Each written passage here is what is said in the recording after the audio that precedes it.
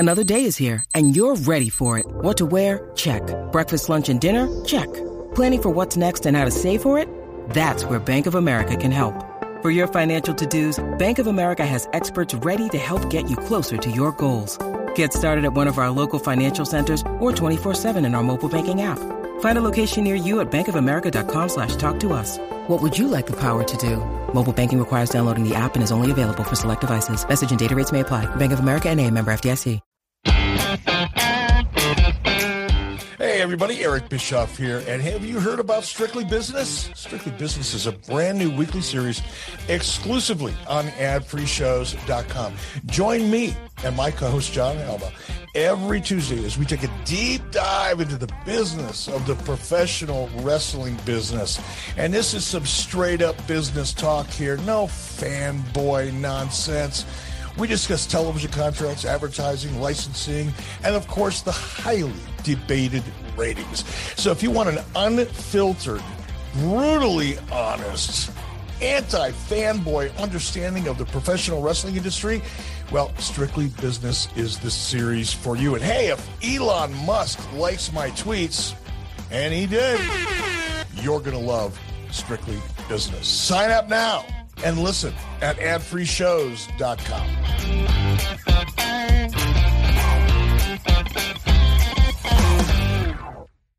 Jim Crockett Promotions presents Ric Flair's Last Match, July 31st at the Nashville Municipal Auditorium. StarCast Weekend in Nashville, bringing wrestling companies together for one of the most unique cards ever assembled. Main evented by Ric Flair's Last Match. Tickets are on sale right now at RicFlairsLastMatch.com, and you can catch the show live streaming on pay-per-view and Fight TV for only $34.99. Ric Flair's Last Match. Walk in that aisle one more time for the last time. StarCast is presented in part by ProWrestlingTees.com. T-shirts designed and sold by over 2,500 pro wrestlers. By Lenny Bakken, certified financial planner. And by Powerbomb Pizza.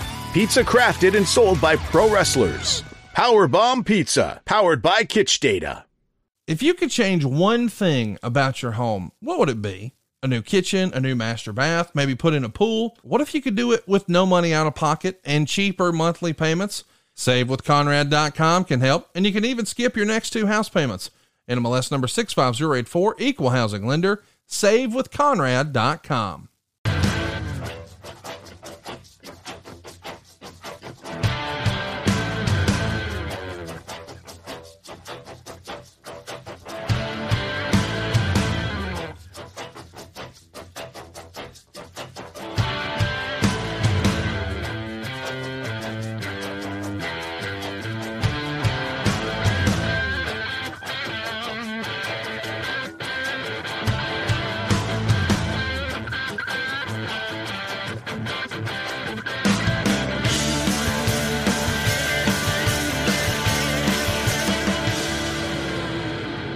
What's going on, 83 Weeks fans? I'm John Alba, and it's time for another edition of 83 Weeks with Eric Bischoff. I'm filling in for Conrad Thompson again this week. I had so much fun with Eric that he invited me back again, and could you really blame him? Eric Bischoff, it is so nice to see you, my friend. How are you this morning? Well, I'm good, but we need to clarify a few things.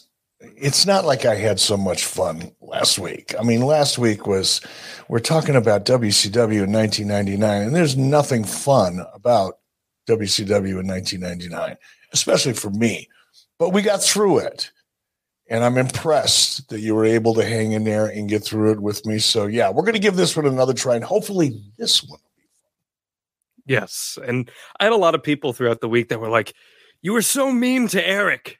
And I said, it was WCW 99. I'm sorry, man. I kind of had to bring the heat a little bit, but this one's going to be a much more positive episode because we're talking about Bash at the Beach 1997. And I know that's a very fond time for you and your tenure in wrestling. The year 1997, WCW was absolutely cooking. And that's what we're going to get into this week. But before we do, Eric, I want to bring this up. You know, you see that little ad-free shows logo there beneath us. I actually had you hop on with me on ad-free shows this week for our time limit draw show, which features Lash LaRue.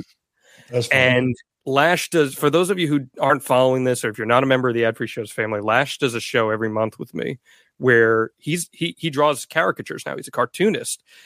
And he was drawing the moment where Hulk Hogan was revealed as the third man and Mean Gene Okerlund is interviewing him. And you made a run-in. It was a surprise run, and Lash had no idea. And I know it was a really emotional moment for both of you guys, and he expressed to you how much you meant to him and his life. How special of a moment was that for you guys to share? Because he even texted me after, Eric. He was like, that's one of the coolest things that's ever happened to me. Yeah, it was one of those moments, of course I remember Lash and his time in WCW, but we never really got to be friends. We didn't get to know each other very well. And that's not unusual at a time, when WCW probably had 80 or 90 talents on the roster. And I didn't get a chance to get to know every one of them. So, I hadn't seen Lash, in person or even on video since I probably last saw him in WCW. And what was so emotional, I think what, elicited the emotion you saw from me was Lash's sincerity.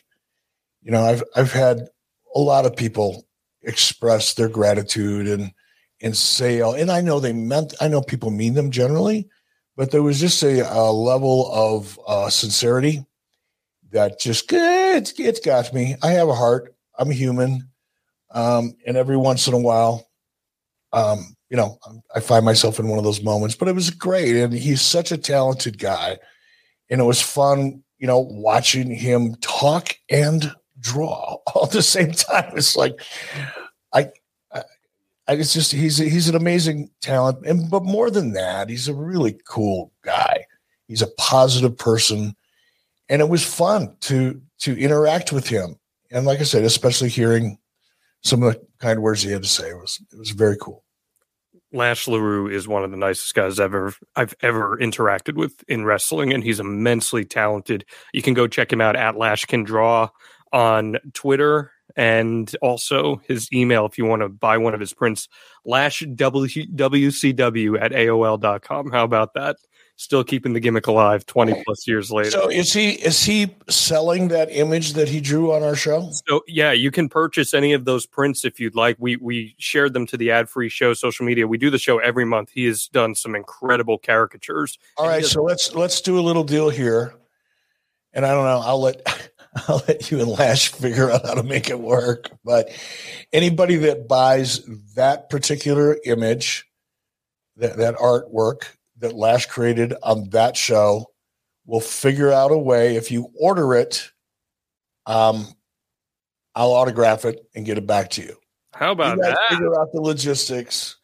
Okay, you guys, but somebody smarter than me will figure that out. Okay, we're going to look into that, and then we'll put the information out on social media. I'll be happy to autograph and date that particular. That's very cool. Art. Well, next month he's going to be drawing you. So, and it's going to be Ken doll, Eric Bischoff. We've already talked about it. Big flowing hair. It's going to be good. So check that out, adfreeshows.com, guys. And you can check out Eric Bischoff and I on Strictly Business every single week on adfreeshows.com. This past week, we talked about independent wrestling, which I don't think that was a conversation I was ever expecting to have with you, but I thought we had a great guest in Randy Carver, and it was a lot of fun hearing about some of your business plans that you had for indie wrestling at one time, and even a very special independent show that you went to. I really enjoyed that conversation. Yeah, it was a fun show. And I am still, fascinated with the indie scene. I don't know, fascinated may be a little strong, but very interested in it. I think there's a lot of potential there, and it's fun to watch, man. It's fun to watch.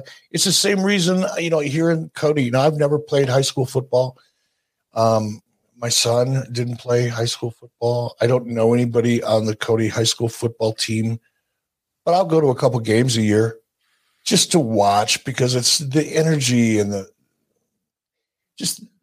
vibe is so different, and there's something really cool about it. And it's the same thing with indie wrestling. These guys are just like, they're just taking their first step towards a dream. And inevitably, some of them will go on to become huge stars in the industry down the road. And it's just fun seeing young talent reaching their first step and and getting booked on a show and having a match and getting a crowd to react to them. I kind of live vicariously through them, I guess. It's a cool feeling. I know that feeling, and I've often tried to describe it here on 83 Weeks. And there's something magic about the energy exchange between a performer and someone in the audience. And I think in any live performance, it's probably the same on Broadway. It's when or if you're a musician and you're in concert, when you're giving and you're receiving energy in a different way that you can possibly experience that exchange as a performer in a live event. And it's fun watching kids get that. I say kids, some of them are young adults, most of them are. But it's fun to watch someone, a performer, realize that energy exchange, sometimes for the first time. Sometimes they're still getting used to it. That's the part that I like about indie wrestling, is it's not the action in the ring, although sometimes that's great. But it's just watching these young performers experiencing that magic at such an early stage in their career before they're jaded and cynical and bitter and all that shit that usually comes along with. And have a podcast talking about the glory days of pro wrestling like you do on 83 Weeks. Well, that's it was a great conversation. Go check it out. Strictlybusiness at freeshows.com. All right, Eric, let's not waste any more time. It's time to talk Bash at the Beach 1997. This was one heck of a pay-per-view that many people still talk about, and it's 25 years since. And some would argue this is one of the biggest shows in WCW history. It went down June 16th, or rather, it went down the summer of 1997. And we start with the June 16th Nitro at the United Center in Chicago, where you guys draw 16,500 fans, with just about 14,000 of those paying for $218,285 gate with $112,000 in merchandise. This is the infamous show where Hulk Hogan and Dennis Rodman come out. They cut promos on Lex Luger and the Giant. And I think about this, Eric, and the first thing that comes to mind, Dennis Rodman at the United Center. This is the height of the Chicago Bulls dynasty. You could not have drawn this up any better. But what's unique about it is that he's a heel. What did you think of the response he was getting?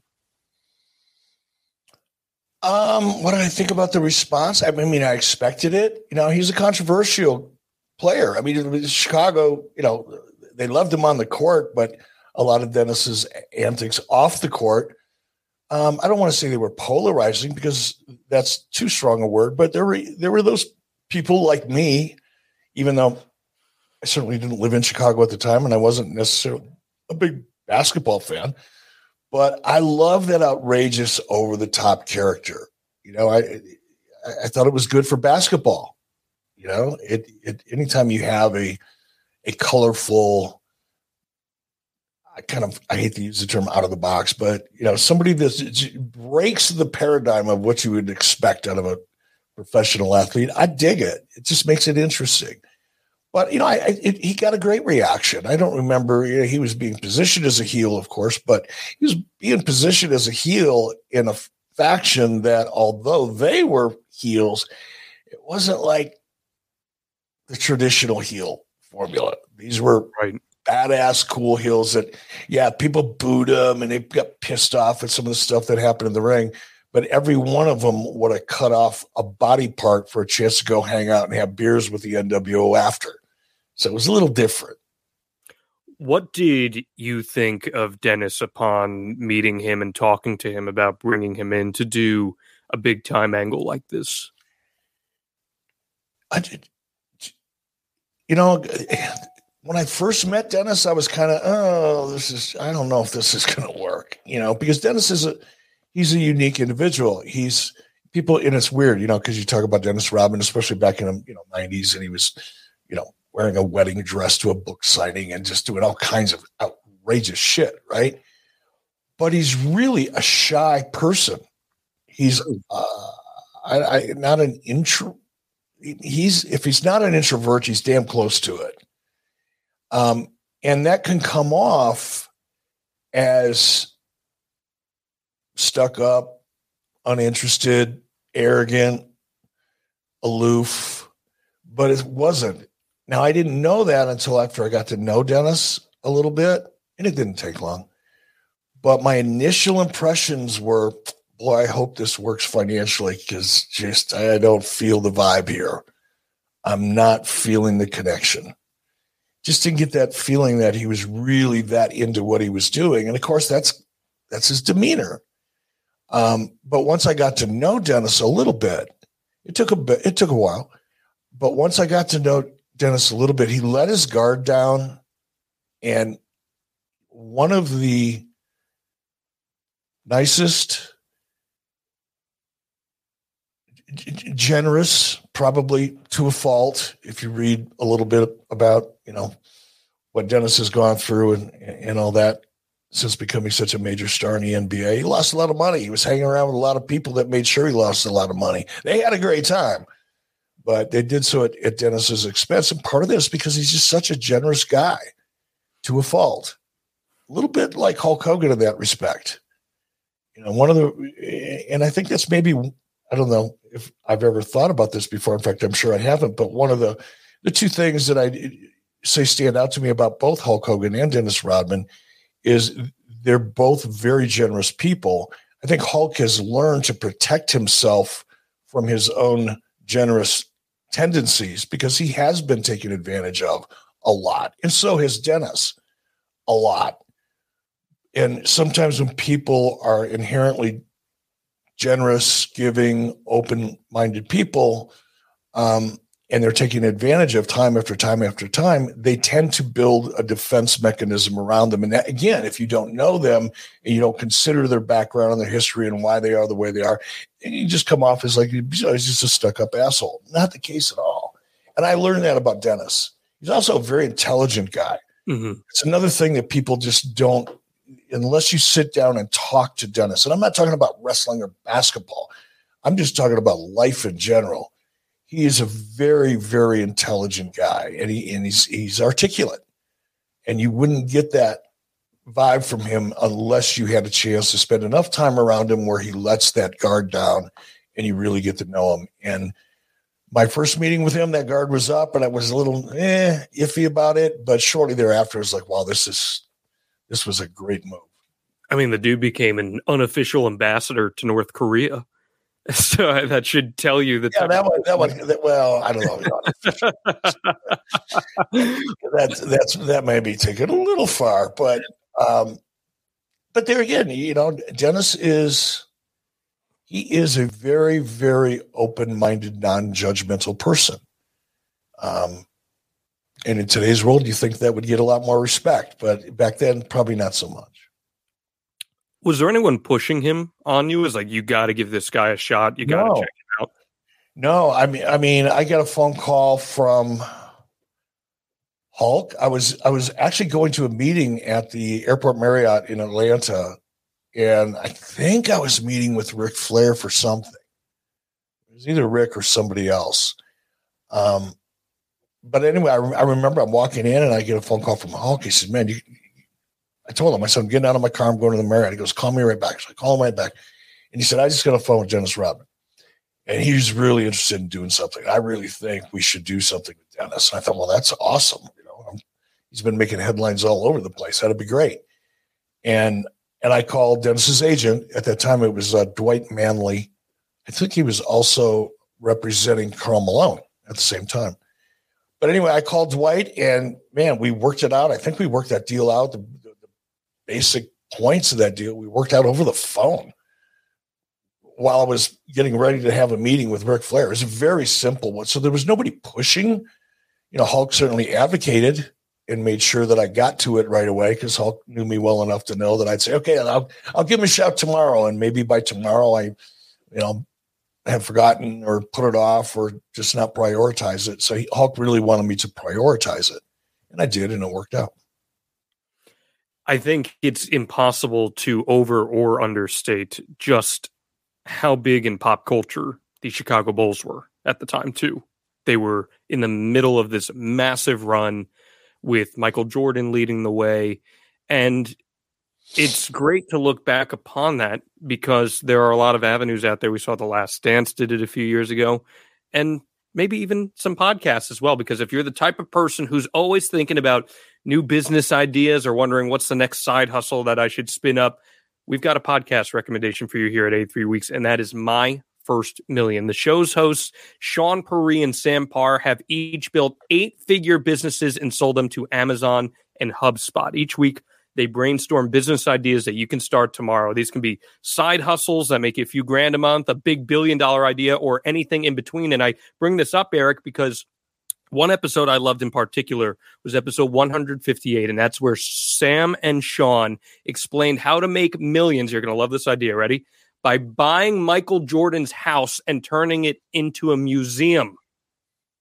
How about that? I thought you were going to say Airbnb, but a museum would be even better. Thinking of the merchandising opportunities. Well, if you love any of our business content that we do on this show or maybe on Strictly Business, I think that is an episode that you'd love to hear about. Eric always talks about the beachfront property, but why have a beachfront property when you can have Michael Jordan's house as a museum? They also chat with founders, celebrities, and billionaires, and they get them to open up about business ideas that they've never shared before, like their conversation with Rob Dyrdek in episode 224, where you hear about a guy who has built a $400 million media empire who's been tracking every second of his day for the last decade. So make sure to check out My First Million. That's My First Million, FIRST, on Apple Podcasts, Spotify, or wherever you listen to your podcasts. Entrepreneurs, Eric, you love that stuff. That's right up your alley. Yeah, it is. I've always, I guess I've always been an entrepreneur. I remember hearing a story as I was a kid growing up, because I don't remember actually doing this, but my mother told me a story about how when I was about 5 years old, I ran away from home, which means I went around the block, and I collected pop bottle or soda bottle caps, because people would buy a bottle of pop or soda, whatever you call it, pop the top, just throw it away. So I'd go around and I'd collect all of these different pop bottle caps that were laying around convenience stores and on the side of the road and in parks and stuff like that. And then I took them door to door and sold them. And, when a 5-year-old kid comes up, knocks on your door and tries to sell you something, what are you going to do? You're going to buy it. So my mom finally found me around the block, and I had 75 cents on me. I was selling pop bottle caps for a nickel a piece or 2 cents a piece or something. She found me. I had earned 75 cents before I was 5. It was awesome. Can't say I'm surprised by that. You should go check out this podcast. We endorse them here at 83 Weeks. That's My First Million on Apple Podcasts, Spotify, or wherever you get your podcasts. Looking for a great Mother's Day or Father's Day gift idea? I was, and I found it at Paint Your Life. With Paint Your Life, you'll get a hand-painted portrait created to fit almost any budget, and it's a great gift idea for your mother, your father, or both. You see, Paint Your Life transforms your photos into a one-of-a-kind, beautiful hand-painted portrait created by professional artists. You upload anything you can imagine. You can even combine photos. You'll pick the artist, the medium. You can even customize the frame. And you can receive your painting in as little as 2 weeks. You can give the most meaningful gift you've ever given at paintyourlife.com. And there's no risk. If you don't love the final painting, your money's refunded, guaranteed. And right now is a limited time offer. Get 20% off your painting. That's right, 20% off and free shipping. To get this special offer, just text the word WEEKS to 87204. That's WEEKS to 87204. Text WEEKS to 87204. Paint Your Life. Celebrate the moments that matter most. Message and data rates may apply. See paintyourlife.com/terms for details. And yeah, man, I just think that when you're talking about those Bulls teams, you have to put into context how popular they were. They were on SportsCenter every single week. Rodman is appearing on The Tonight Show. There's just so much going on that helps get WCW out there in the mainstream. And I would envision that by putting him in a main event scene, you guys must have had a fair degree of trust in Hulk Hogan to help get him through that, because a lot of times today, Eric, we see celebrity crossovers. Very rarely are they in the main event scene. Why were you confident that it could work there? Well, for a couple of reasons. First and foremost, you can work a celebrity like Dennis, one who's an athlete. You can work them into a main event and camouflage their lack of experience. In some cases, the fact that they're just really not comfortable, up there in their underwear in a main event, doing things that they've never really done before. That's overwhelming for a lot of even great athletes. It's an adjustment. But again, Dennis was so laid back that it didn't seem to faze him. And because he didn't seem to be overwhelmed with the opportunity, or he wasn't nervous about it. And I did have a lot of confidence in Hulk. I did know that, Hulk's worked with a lot of celebrities in the past. Hulk knows how to make someone look good. And I knew that we could camouflage whatever shortcomings Dennis had. But it became pretty apparent early on that, we weren't going to have to work around as many shortcomings as we thought. And the other thing that I should have brought this up a moment ago, to be fair and clear about this, I don't think Dennis was that interested in coming to WCW. I don't think he really cared. He really wanted to work with Hulk Hogan, and Hulk Hogan happened to be in WCW. Now, once Dennis got there and got to know everybody, of course, Randy was there, and there was a lot of other people there that Dennis really enjoyed being around, and in his own way probably looked up to, because Dennis was a wrestling fan first and foremost.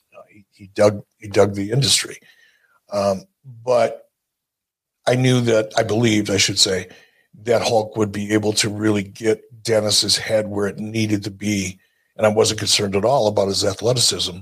It's just a question of, let's not put him. Here's the risk. I'm sorry, man. I've had a lot of coffee prepping for this, so I'm going to talk your ear off. The risk when you bring in somebody like Dennis, who isn't intimidated, who is an athlete, who can pick up on things pretty quick. The real risk is letting them do too much, because they want to, and they probably can, but the probably is a little bit of a problem, because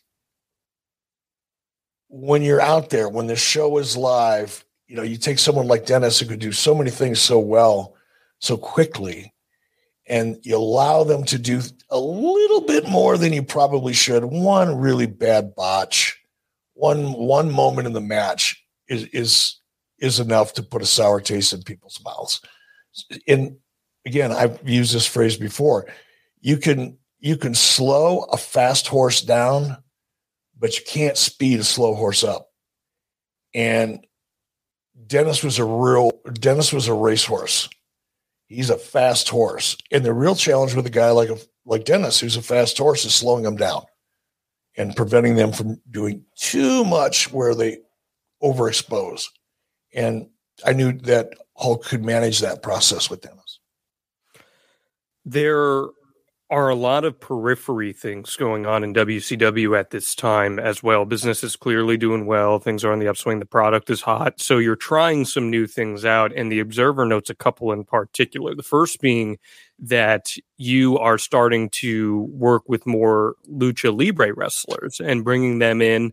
And there's indication that there's been a little trouble getting them booked and getting the timing right. But you've also had a problem where guys are arriving late to arenas for shows and tapings, and it's forcing some changes on house show cards. And there's a little bit of chaos there, but it's said that you really are trying to put a precedence on bringing some lucha libre talent in. Is there any truth to that? And what was your mentality with lucha libre performers in 1997?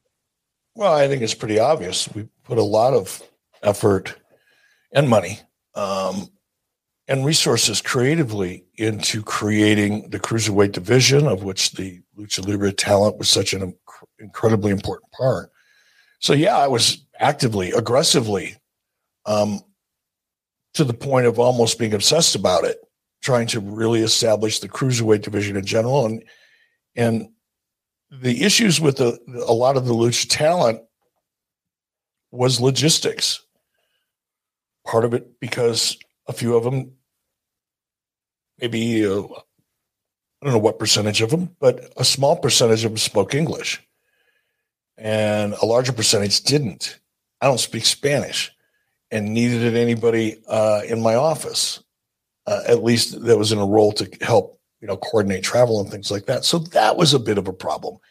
culturally, it was also a bit of a problem because keep in mind, a lot of the lucha guys early on were also working for wrestling promoters in Mexico. We were trying to balance, the two of those.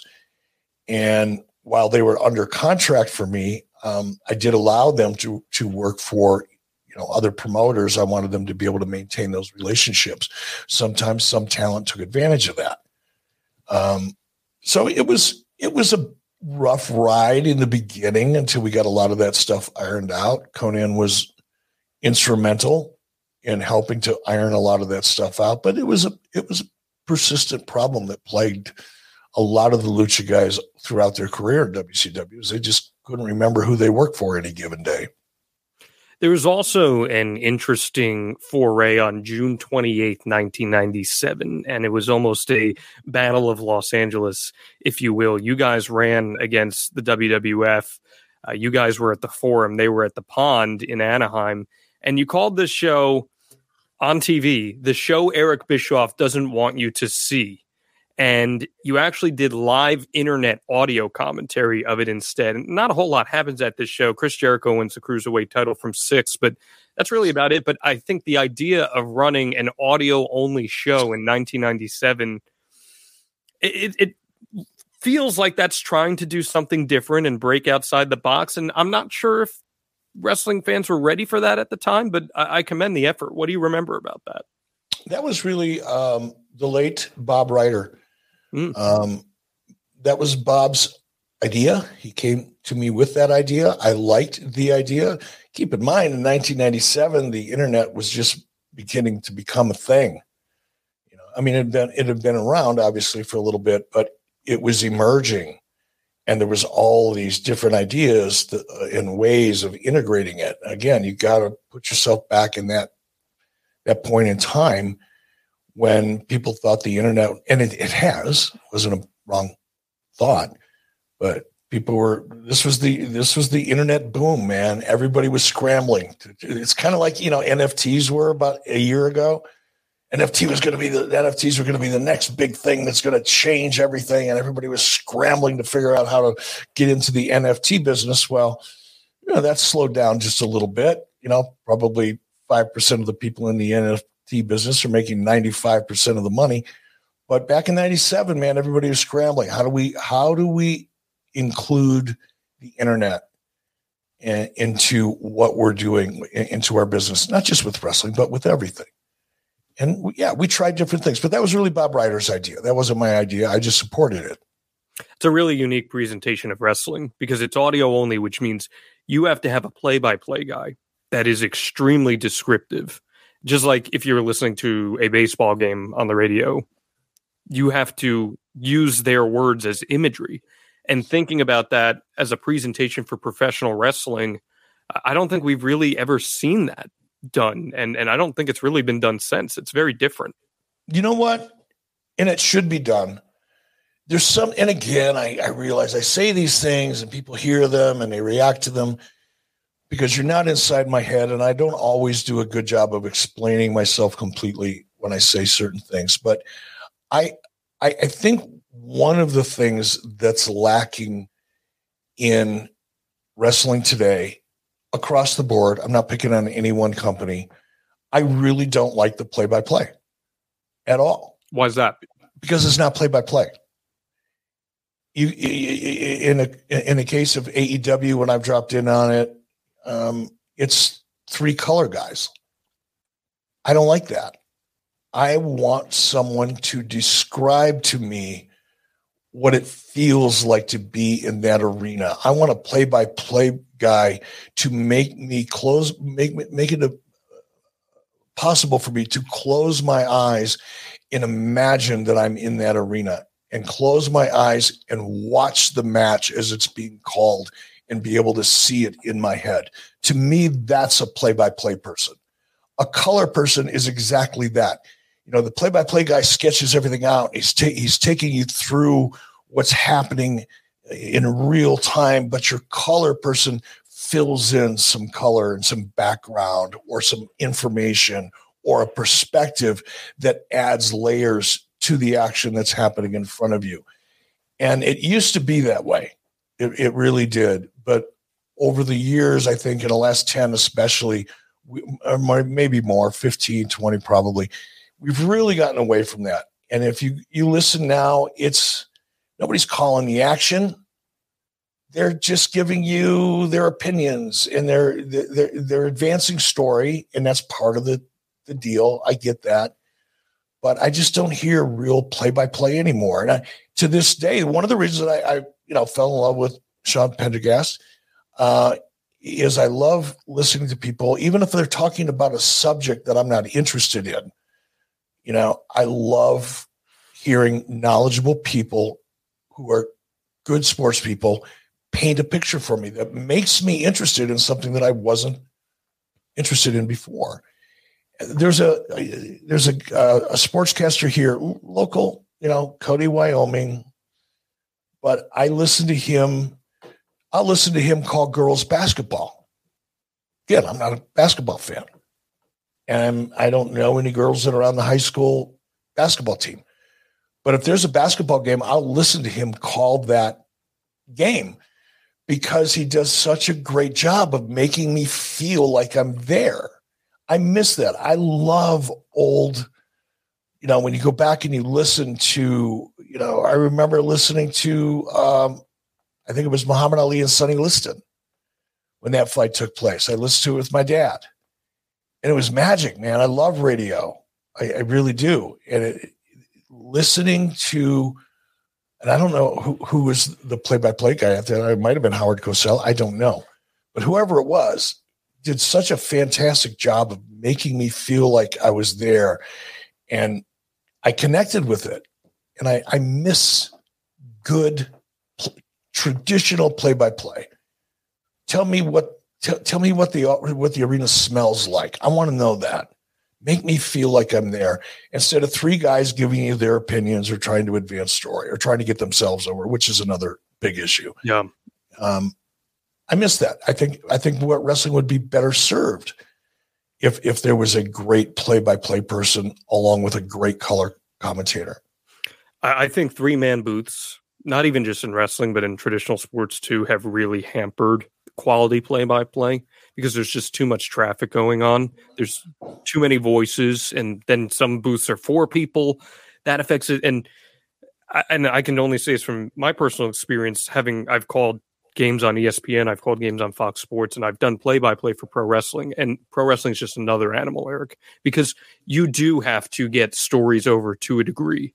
Whereas with other pro sports, that's not really something you have to worry about. But the descriptiveness and creating that imagery, especially if it's audio, man, you're so dead on about that. And I do feel like it's kind of a lost art. It can be done. When I first started doing play-by-play, I was trained basically by Vern Gagne and Mike Shields. And they were really, I don't want to say strict, but they were firm about how I presented and how I did play-by-play.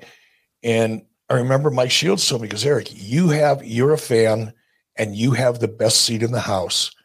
I want you to describe what you're seeing as if you're describing it to someone who has no vision, has no sight. Allow a blind person to enjoy this product. And I approached it from that perspective. Now, I'm well aware that you have to advance story, and that is different than a real sport, but it's not that difficult to do. It is an art. It's not a science. It is an art, and you have to know when to back off. You have to balance calling the action and being caught up in the moment. And that's another big thing, is being caught up in the moment in a genuine way.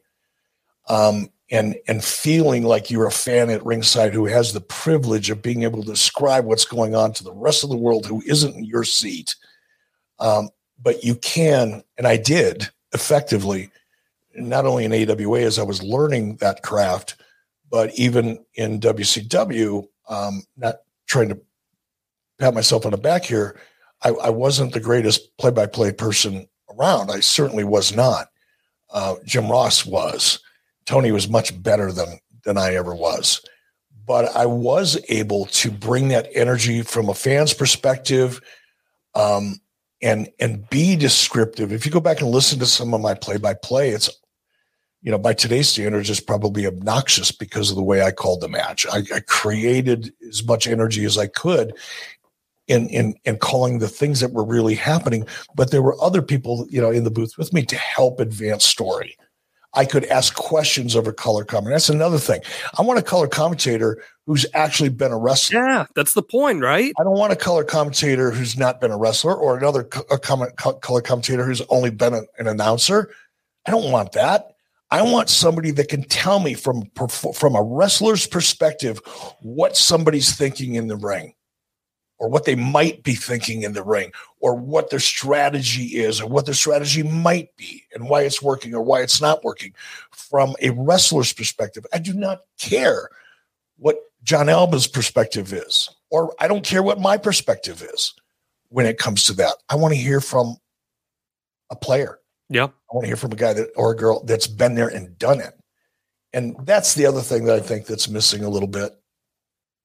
If you go back and you listen, I used to love McMahon and Ventura. McMahon wasn't my idea of a great play-by-play guy because he also did a little bit too much color commentary. A lot of showmanship. Yeah, a lot of showmanship. And that Vince's commentary took me out of the moment, but Jesse always brought me back in because he was credible and believable. And I wanted to hear what Jesse Ventura had to say. Yeah. Because he's been there and done that. Vince McMahon hadn't. So that there we go. I go off on that a lot because I think it's such an important thing it's just not touched on very well. I think broadcast presentation of wrestling is just massively important, and the voices that you mentioned, Shivani and Ross, without the two of them, I don't think the Attitude Era has the same soundtrack and same memorable moments without the quality of those two guys. So maybe that's an episode. You mean the Nitro Era? You said the Attitude Era. I'm sorry. You meant the Nitro Era. The Monday Night Wars. How's that? All right. Well, you do not call that the Attitude Era. Okay. That era started and was created solely because of Nitro and the success of Nitro. That is the Nitro Era. That is not the Attitude Era. How dare you? I'm a New York guy. What can I say? But we're talking about great imagery, though, Eric, and a great place for great imagery is the imagery on your shirt, because this episode is brought to you in part by ProWrestlingTees.com. T-shirts designed and sold by more than 2,500 pro wrestlers. Sting, Macho Man, Stone Cold Steve Austin, CM Punk, so many more.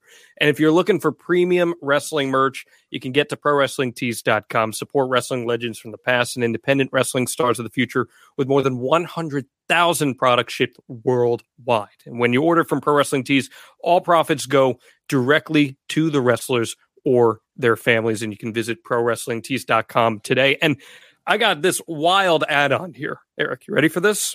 Sure. Because Pro Wrestling Tees isn't just putting T-shirts on your back now.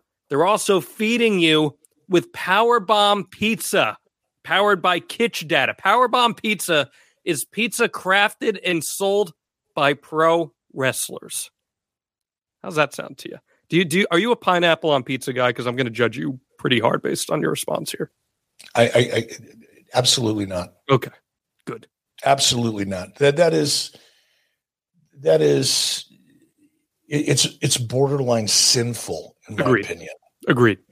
There should be a law against it because you're destroying culture. When you decide you're going to destroy pizza and you're going to just absolutely turn what has been such an important part of our culture here in the United States since the early 50s, I think late 40s, early 50s. If you go back and learn about the history of pizza in this country, and then to just in such an abominable way destroy the legacy and the integrity of such a fantastic product that in part, part of this country was built upon pizza. Very much and so. To put pineapple on it, who came up with that?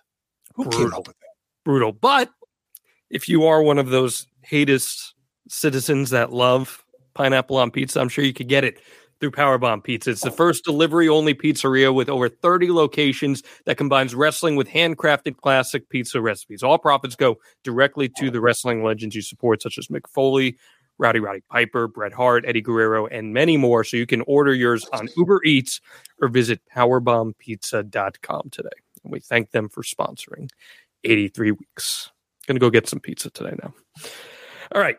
What's up, everyone? It's Reality Steve, your number one source for all things Bachelor Nation and reality TV. Every day, I'm giving you the behind-the-scenes juice and your info on all your Bachelor Nation stories, and also interviewing some of your favorite reality stars. My name has been synonymous with spoilers, but I'm so much more than that. Give me a listen. The Reality Steve Podcast, part of the Believe Network. Just search BLEAV on YouTube or wherever you listen. Cool little thing I want to hit on here because I don't think this is talked about much. In the run-up to the Vegas Nitro, Meltzer would report this. WCW is still working on Mike Tyson appearing at the Las Vegas Nitro, but with his fight 2 days earlier, it probably won't be a definite until the last minute. How deep were you in talks with Mike Tyson here? Because if he shows up on Nitro before he shows up on WWF programming, we might be talking about a totally alternate timeline here. It was a figment of Meltzer's imagination. No truth whatsoever.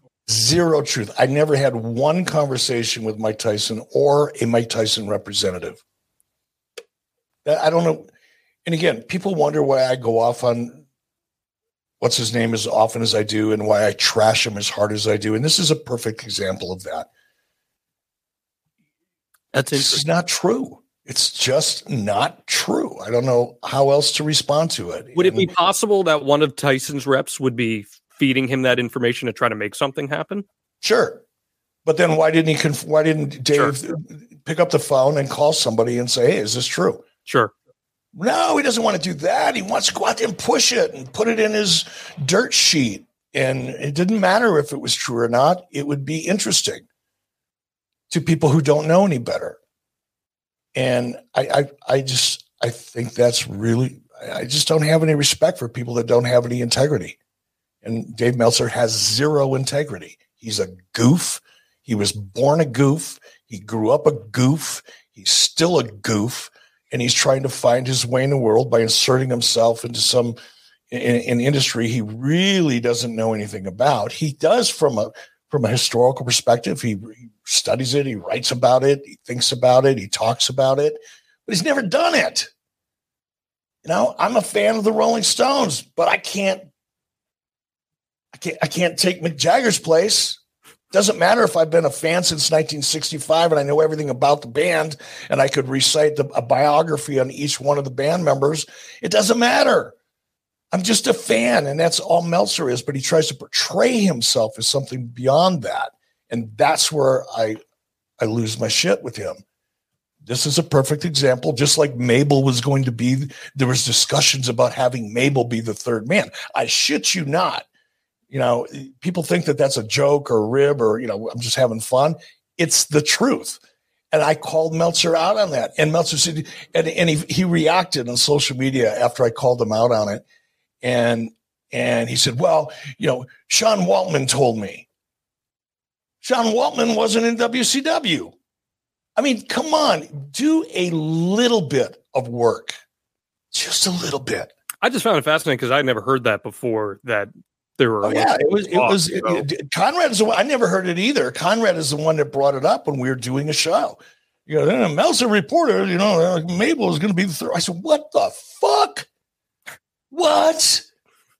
And then I reacted, and of course, Dave then responded, and I don't remember what his exact words were. I'm obviously paraphrasing here, but essentially put it on Sean Waltman. Yeah. And I went, wait a minute. Sean Waltman wasn't in WCW at that time. So you're sourcing someone who's not anywhere near it and putting it out there. It's just such bullshit. But, you know, people, you know, the dirt sheet universe, you know, likes to feel like they know something about what's going on behind the scenes in the industry, and they rely upon people like Dave Meltzer to do it. And I want to make another thing really clear here, because I shit all over the dirt sheets, and I don't think I do it enough. Or as eloquently as I should. But that doesn't mean that I have an axe to grind with a lot of other people that cover wrestling I don't. I read them. I'll go to Wrestling Inc.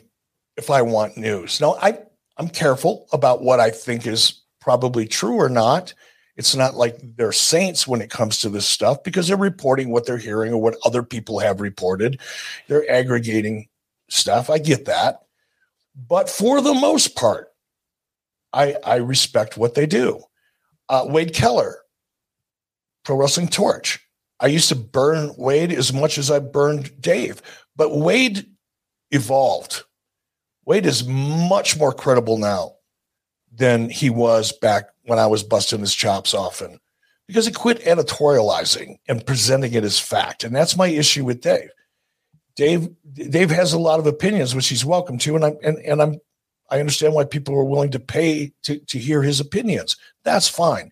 But when you lose sight of facts versus opinion, that's when you lose me. And Wade Keller does a great job. Mike Johnson, PW Insider, have a lot of respect for him. Why? Because these guys have called me to confirm or deny or get a comment on stories where my name has come up. Now, once they do that, if they choose to go forward with that story or not, I don't have a problem.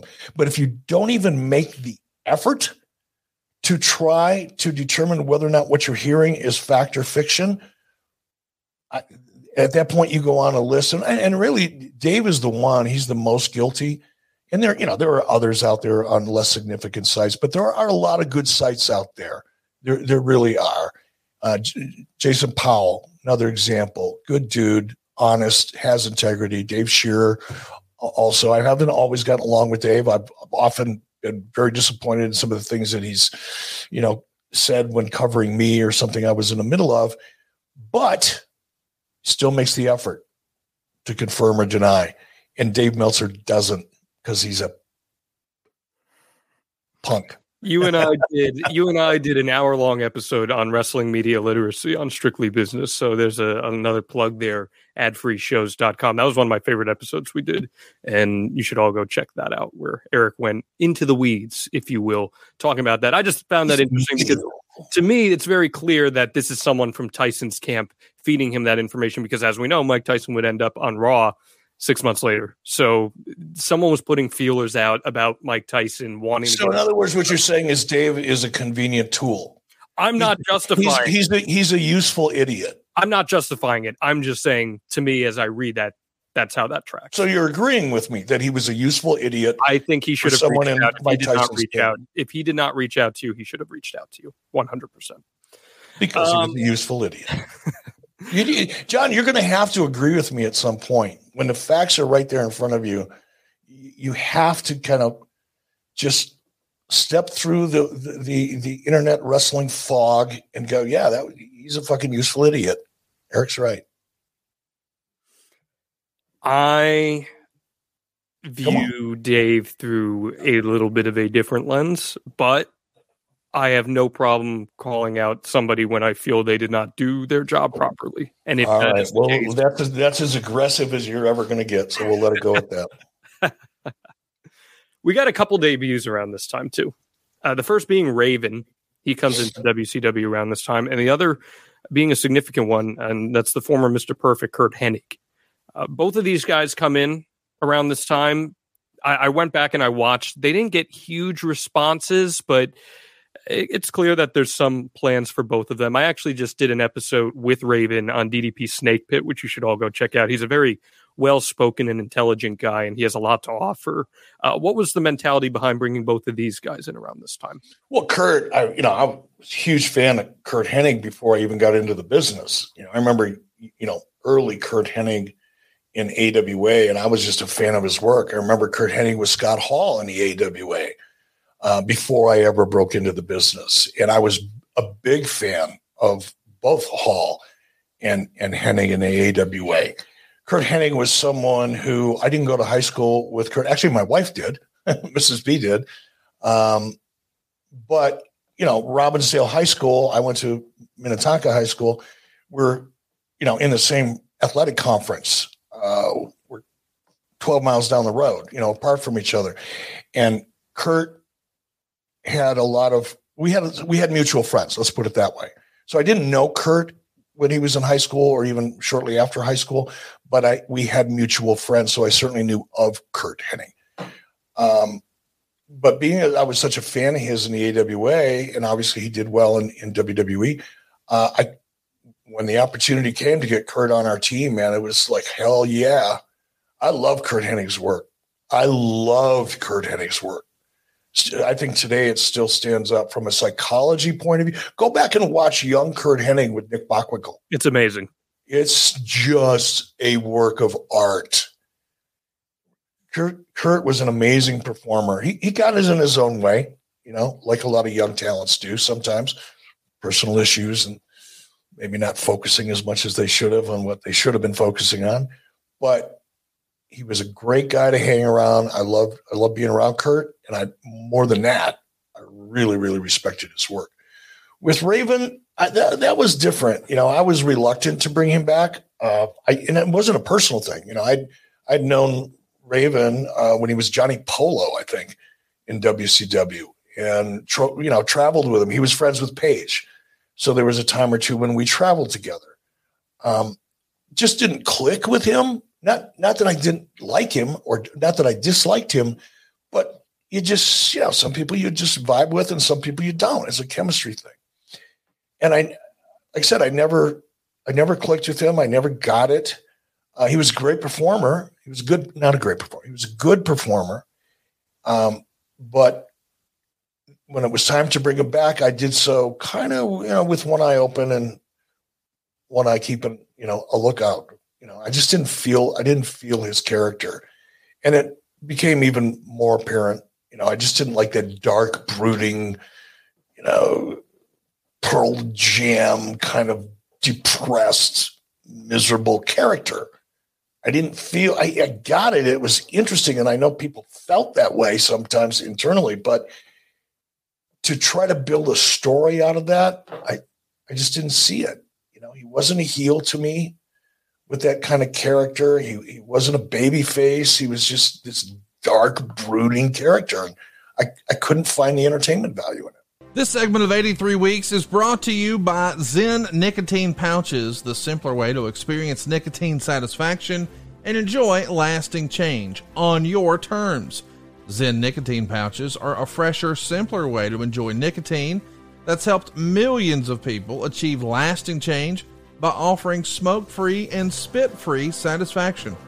Conrad, I don't know about you, man, but there's been times in my life where I needed to make a change. Mrs. B reminds me of that all the time. And whether it's diet and exercise or just the way you go through life and show up every day, sometimes you need to make a change, but you're not quite ready, right? I mean, I'm sure a lot of smokers and dippers out there, they can relate. You got to make that change, but it's got to be the right timing, and you need the right help. And Zyn understands there isn't one right time to make a change for everyone. Everybody's timeline is a little bit different. Everybody's on their own journey. That's right. So whenever you feel like you're ready to take the first step towards change, Zyn will be there for you with the right strength, the right flavor at the right time. And if you're thinking about making a change and want to learn more today, check out Zyn Nicotine Pouches at Zyn.com. That's ZYN.com. Warning, this product contains nicotine. Nicotine is an addictive chemical. I always thought he could cut a pretty entertaining promo, though. I definitely had the ability to. I agree with that. I always thought he was pretty captivating, not the type of promo that would put you to sleep. But I'll say this, Eric, if you do come across any promos that put you to sleep, well, science tells us that the best way to achieve and maintain consistent deep sleep is by not listening to a bad pro wrestling promo, but by lowering core body temperature. Temperature-controlled sleep repairs muscle after a hard day's work and improves cognitive function. Lord knows I need that. So you can always start your day feeling sharp and alert. And that's why we want to talk to you about Chili Sleep, which makes customizable climate-controlled sleep solutions that help you improve your entire well-being. Man, Chili Sleep, they've been a longtime supporter of our podcast here. Erica, what can you say about them? Lifesaver for Mrs. B and I. When we built our house here in 1998, in Wyoming, we decided we didn't have to spend the money on central air conditioning. Because even though, for example, yesterday it was 98 degrees here, Mrs. B and I jumped on our Harley, drove up to Red Lodge, hung out, saw a few friends, had lunch, got back home. It's still 94 degrees at 8 o'clock at night, no air conditioning, and there was no breeze at all, which is unusual in Wyoming. Typically in Wyoming, it'll go up to 80s and the 90s, but at night it goes down to the 50s, the 60s. So you open up all the windows, let all the cold air in, you sleep great, shut the windows in the morning, and usually the house would stay pretty cool all day long. But when it gets up into the mid-90s, high 90s, not so much. But chilly sleep, man, it doesn't matter. That bed is nice and chilled when you get in it. So even though it's hot outside, we don't have air conditioning, still sleep really comfortable, because I sleep much better when I've just got, it's a little chilly, man. I need to like throw that comforter over the top and snuggle up underneath that. And chilly sleep makes it happen even when it's hot outside. I love that. It does. It makes the Uller and Cube Sleep Systems hydro-powered, temperature-controlled mattress toppers that fit right over your existing mattress to provide your ideal sleep temperature. These luxury mattress pads keep your bed at the perfect temperature for deep sleep, whether you sleep hot or you sleep cold like Eric Bischoff does. They're designed to help you fall asleep, stay asleep, and give you the confidence and energy you need to power through your day. And if you want to team up with them, well, we're going to help you do that. Head on over to chillysleep.com/83 weeks to learn more, and you can save 30% off the purchase of any new Cube or Uller sleep system. This offer is available exclusively for 83 weeks listeners and only for a limited time. That's Chilly, CHILI sleep.com/83 weeks to take advantage of our exclusive discount and wake up refreshed every single day. Man, you got no air conditioning out there? Nope. That's bold. Nope. And it only comes up in conversation about 4 or 5 times a year during the summer when Mrs. B will look at me and go, no, don't need central air, huh? Don't need it, right? And you say no because we got chilly sleep. But we got chilly sleep now, so we're good. Chilly sleep has gotten me off the hook. I love it. Goodness. I love it. So let's go back to Hennig here for a second. The Observer reports the original plan for Hennig was to be Diamond Dallas Page's partner on the pay-per-view, turn on him, and wind up with the NWO. The plan was also for Raven to join the NWO, and the angle with Conan to also lead to him joining the NWO. Because that would be too much at once, at least some of it will probably go down differently. Any truth to any of that? So 3 people joining the NWO at once. No. Not. I mean, I'm not going to. Again, this is where it gets difficult, to comment on what Dave Meltzer wrote, because so much of it was just complete bullshit, like the Mike Tyson story. Some of it, there was a small grain of truth or fact within this bigger story that was all made up or a figment of Meltzer's imagination. Could any of those conversations have taken place at some time, just in the course of riffing creative? By that, I mean 8 or 10 people sitting around a room going, what if we do this? What if we do that? What if we do this? You'll do a couple hundred what ifs before you come up with one that you're going to actually do, right?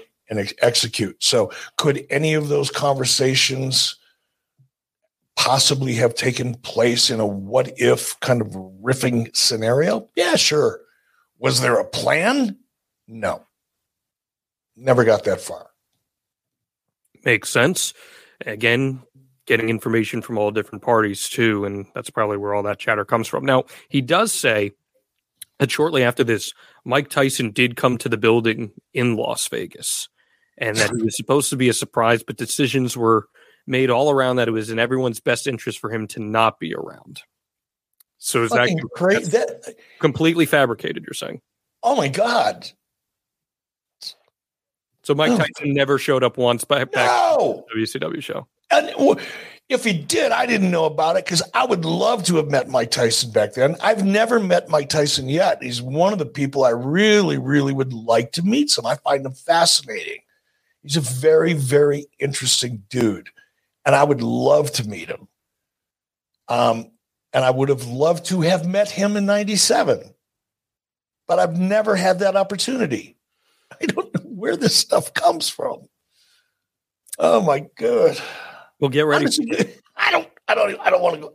I really don't want to talk about that piece of garbage any more than I have to. We're gonna make history here. You ready for this, Eric? You're gonna be blown away by this in a good way. On July 7th, you guys work Memphis. You draw almost 8,000 fans, just shy of a sellout. And here's what the Observer says. It was the largest gate ever for pro wrestling in Memphis, and it was a great television show, mainly for the booking. Eric, for the first time in the history of 83 weeks, we've got a straightforward sentence from the Observer saying that it was WCW Nitro was a great television show, mainly for the booking. And that has no different of an impact on me.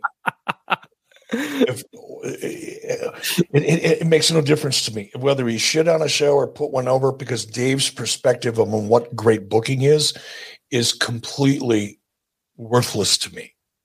He's a dirt sheet booker who has no understanding of television, episodic television. He has no understanding of the television industry. He's never spent 2 minutes in it. He's just a fanboy with personality issues, trying to become important.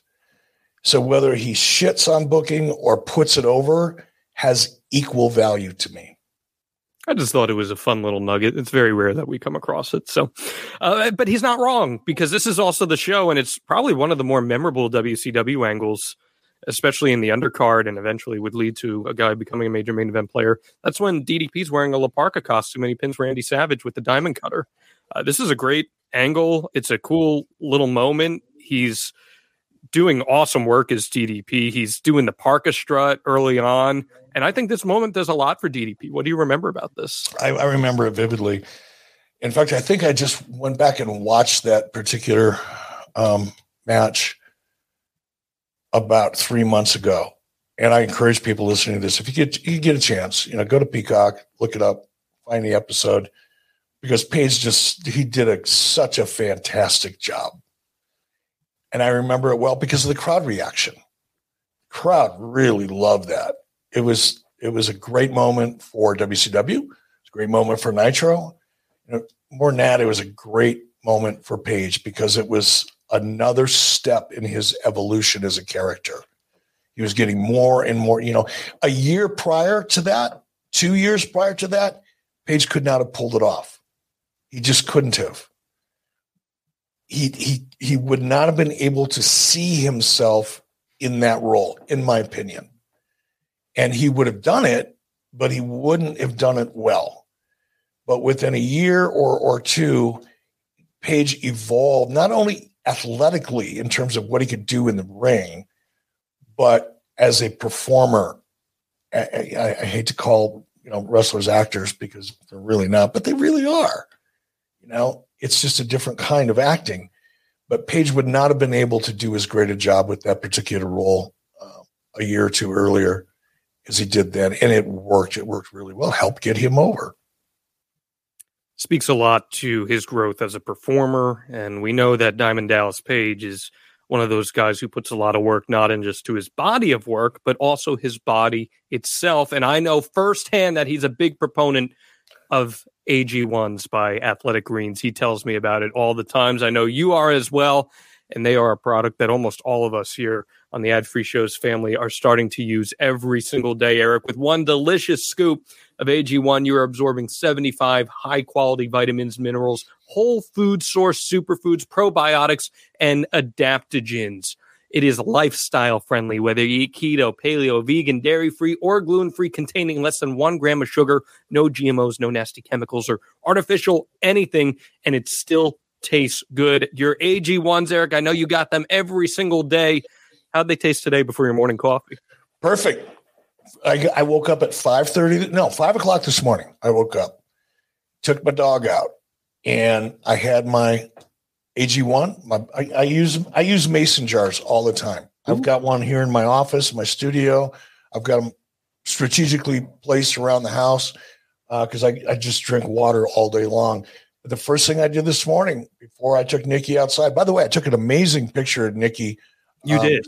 Sitting out on the deck. That was about 5:15 this morning, and I had my AG1 sitting right next to me. And it really is delicious. I start my day that way every single day. I can't talk about the product enough.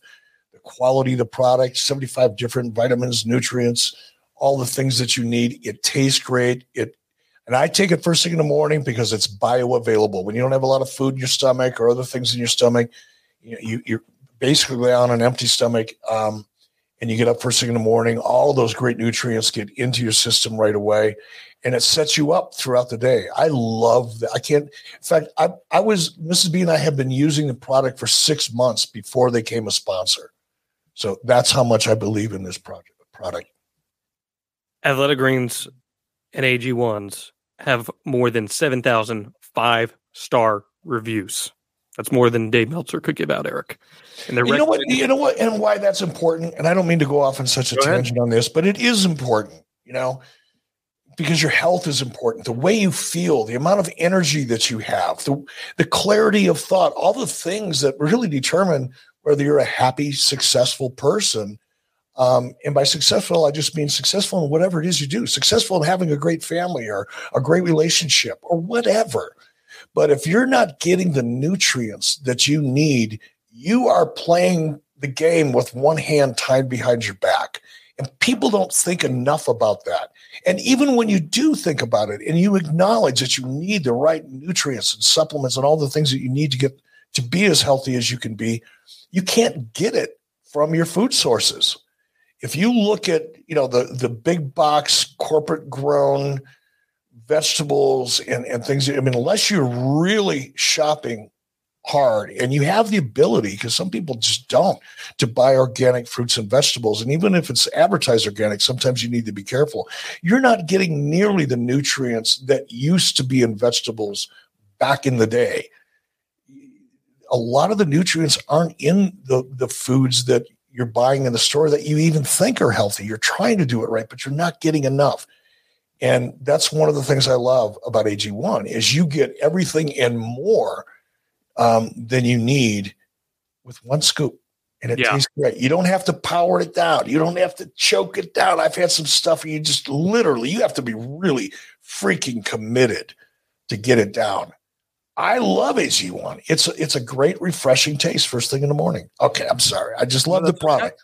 That's awesome. That's a genuine 5-star review there from Eric Bischoff.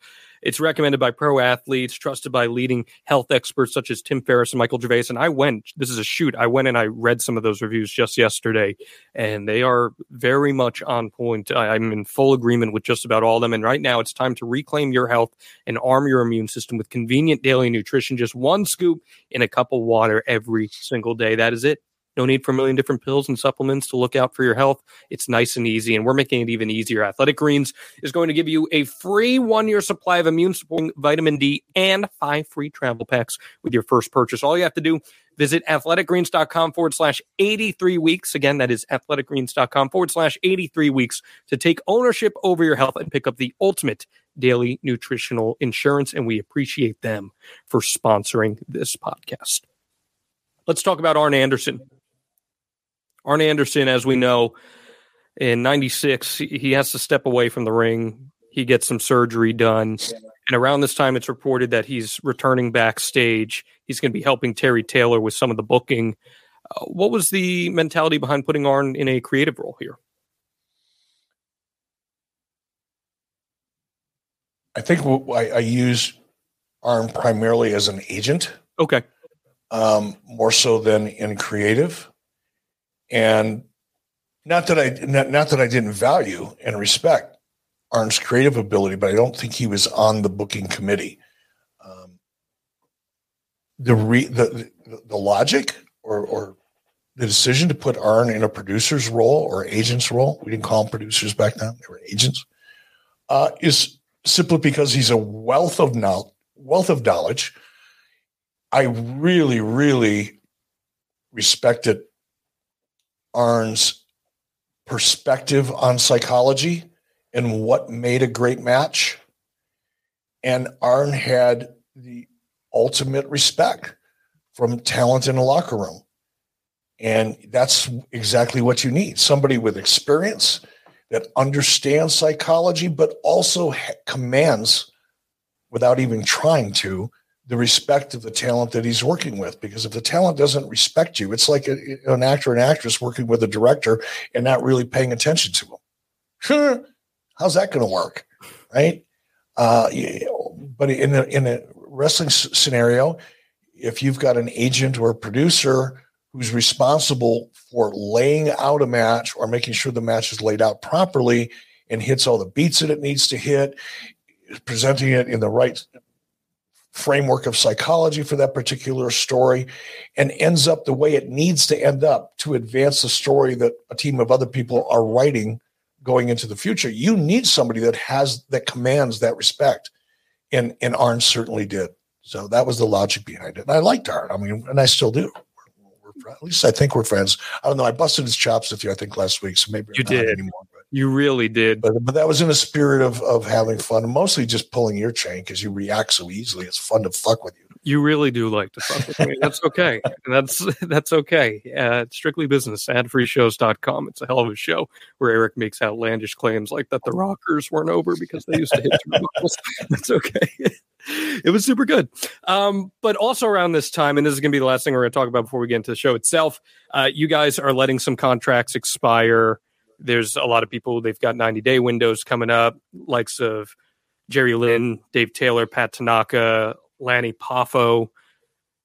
When there's cycling going on like this and talent are leaving your locker room, what is the feel like backstage when there are either mass releases or just people leaving en masse? I don't know. The environment in a locker room or the environment amongst talent, I wasn't exposed to it. Right. I mean, keep in mind, I was the boss. So when I was backstage, or if I did happen to walk into a locker room or sit down and have a conversation with somebody in the locker room,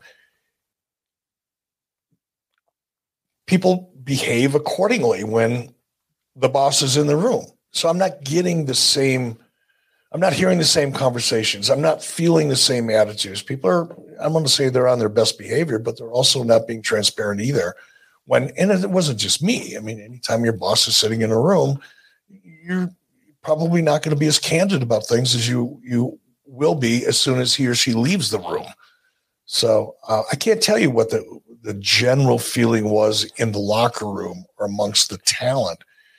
For me, it was always tough. I never liked cutting anybody.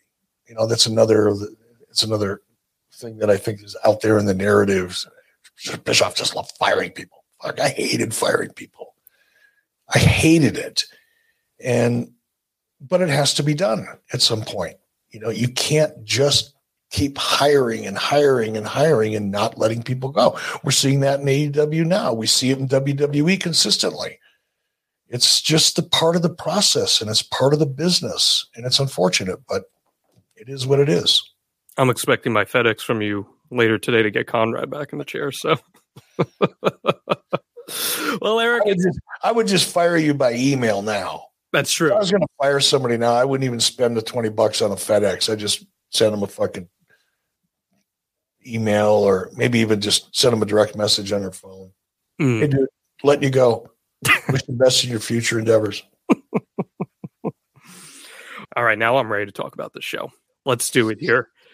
Bash at the Beach 96, historic professional wrestling show. We see the debut of the NWO. Hulk Hogan turns. He becomes third man. That show does a 0.71 buy rate. A year later, this is reflection of how successful that angle was. 0.89 buy rate, which ties it for the best drawing pay-per-view of 1997 for WCW with Uncensored. Quite the year of growth. How were you feeling a year out from the infamous NWO angle? I mean, we were on a roll. Truth be told, we were on a treadmill. So while I was obviously aware of it, and there was a lot of success, there was tremendous growth. Executives in Turner Broadcasting, at least some of them, were really excited. Ted Turner being one of them. Ted would call me, Ted and Brad Siegel. would call me on a conference call every Tuesday afternoon about 4:30 or 5 when the ratings came out for Monday, and just they were giddy at the success we were having. And there were other executives, Dick Cheatham was one. He worked in finance. He was one, and there were others on the Turner Broadcast corporate side that weren't a part of WCW that were genuinely excited for us, but you didn't really have time to dig it. Didn't have time to bask, didn't have time to even really enjoy it because you're on to the next thing. The treadmill that we were on, and this is another thing that's so hard for people who weren't there. And when I say there, I mean in the office, not, at ringside or sitting at home, creating a dirt sheet based on what people who really weren't in the office were telling you. But the office, the growth, as exciting as it was super challenging. Meaning, here's an example. We had a very, I'm going to be kind and say really modest licensing and merchandising department. And when I say modest, I mean almost functionally non-existent. They existed technically, but in fairness to those people, they had never had the pressure or the opportunity, I should say, more than the pressure. They had never had the opportunity to kind of build out their departments in such a way that they could accommodate the growth that we were experiencing. So while we were filling arenas and we're selling stuff out, merchandise was going like crazy, we didn't have the infrastructure in place in a mature way to really take advantage of it and to do a great job with it. They were trying to catch up, and it takes time to get the right people in place, to get the right systems in place. It takes a lot of time, and we were lagging so far behind on that side of the business. So that's just one example of, okay, we're selling stuff out, everything's great, but we're not taking advantage of it. So I know people outside of the business probably think, I wonder what it was like in 1997. Everybody's walking around on a cloud. In its own way, that success created an entirely different kind of pressure. Prior to that, in WCW, the pressure, frankly, was to survive because WCW had been losing tens of millions of dollars each and every year for such a long time prior to this period that we're talking about. That was a very, very distinct and uncomfortable kind of pressure. Now we're under probably the same amount of pressure, but it's different. Now it's like, we got to catch up. We got to build the infrastructure underneath this phenom that we've created. So you didn't have time to bask in the glory, really. Yeah. Let's move on. It's just another day at work. Well, the show does sell out, but there's an interesting note that it takes really until the last few days for there to be a significant push to actually get it to the sellout. It was a little bit underneath it. And I find that interesting because it's clear that Dennis Rodman is a major part of the marketing here. He's a big-time celebrity in pop culture. He's going to be in your main event. But what is noted in The Observer is that the ticket sales really start to move once Ric Flair versus Roddy Piper is announced. And people are interested in the undercard here. This is a pretty good undercard on this show. Was Rodman the draw at that point that you guys were expecting him to be? Oh, yeah. I didn't expect, look, again, I didn't expect Dennis Rodman to have a significant impact on the buy rate or ticket sales. That wasn't the reason I brought Dennis in. I brought Dennis in. 90% of the reason I brought Dennis in and wanted him in that position is because of the amount of mainstream publicity that we would get. I knew that every morning drive in every major market has their morning drive, shock jock kind of morning show. And typically those formats, they're talking, and Tom Bernard used to be, maybe he still is. He was at a station in Minneapolis called KQRS, hugely successful radio show in Minnesota. And it was the same. It was a little bit of comedy, but it was a lot of sports. And they would talk a long time about sports, whatever was topical. And there was a Tom Bernard and a KQRS in every major market in the United States, and even some smaller and mid-sized markets. Everybody had their morning shock jock, Sure. sports talk, rock show, right? And I knew that by bringing Dennis in, every one of those radio stations in every market in the United States would be talking about Dennis Rodman wrestling in WCW. You can't buy that advertising. We couldn't. You couldn't afford it. It would make no sense. But by bringing Dennis in and featuring him prominently and having him in the ring with Hulk Hogan and associating with Hulk Hogan, I knew that I would get coverage that I could never otherwise get. That's why he was brought in. Not because I thought he'd sell pay-per-views necessarily. I knew he would. There'd be some, people that typically wouldn't buy a WCW pay-per-view that would go, there was people that wouldn't buy a wrestling pay-per-view that would go, I'm going to check this out. Sure, that was going to happen, but that was incremental. Again, I brought him in for publicity, mainstream publicity.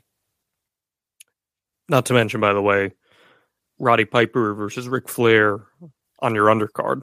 That's a pretty significant match. And that's just, that's Roddy Piper, Ric Flair, that's like Money in the Bank, not the pay-per-view. But the fact, there's a certain segment of the audience, your traditional core wrestling audience, particularly people that grew up watching WCW or NWA at that time. You could book that match once a year for 15 years straight, and that match is going to draw money. Well, the first match on this card, Eric, was a tag team match. It was Wrath and Mortis defeating Glacier and Ernest Miller. Kind of a little breakout match for Ernest Miller and Mortis in particular here. Dave notes that Mortis continues to show some great potential, and he puts over Miller for looking pretty good with some of his kicks in the beginning here. Glacier ends up nailing James Vandenberg with a kick, but Mortis used a loaded kick on Glacier to pick up the pin. He gives it 2.5 stars. The match itself is what it is, but I do think it's a cool opportunity to showcase some up-and-coming talent here. Let's start with Chris Kanyon here. I think Chris Kanyon could have been a pretty big star in wrestling had some circumstances been a little different. What do you remember about the early impressions he was making around this time? Everybody loved Chris. He was just he was an amazing talent. He was fun to be around. He contributed not just for himself in ways that he would benefit, but he contributed to a lot of other people. He'd work on matches with guys. He would try to help other talent develop, new finishes or whatever it may be. He was just generally a really, I don't know anybody that didn't think highly of Chris Kanyon. What about Ernest Miller? Ernest was a different personality. Ernest, he was learning on the job, number one. So he wasn't the guy that younger talent were going to go to and look for guidance, because Ernest was just learning the business himself at this point. But Ernest had a lot of respect, and I think Ernest's personality, because he's such a fun person to be around, he really, if you get a chance to meet him, go out of your way to do it and just try to get to know him a little bit. But he is an amazing guy. He's got a fantastic sense of humor. If you're in a miserable mood, go find Ernest Miller and spend about an hour with him. You'll feel better about the rest of the day if you do. He's just that guy. He was a fun dude. And he had respect. He had a little bit of baggage, because I really, really had to convince Ernest Miller to get into the wrestling business. Now, he loved wrestling. Don't get me wrong. Wasn't that? It's just he couldn't see himself in it. And I really had to work hard to get him in. And, of course, I gave him a pretty big push as a result.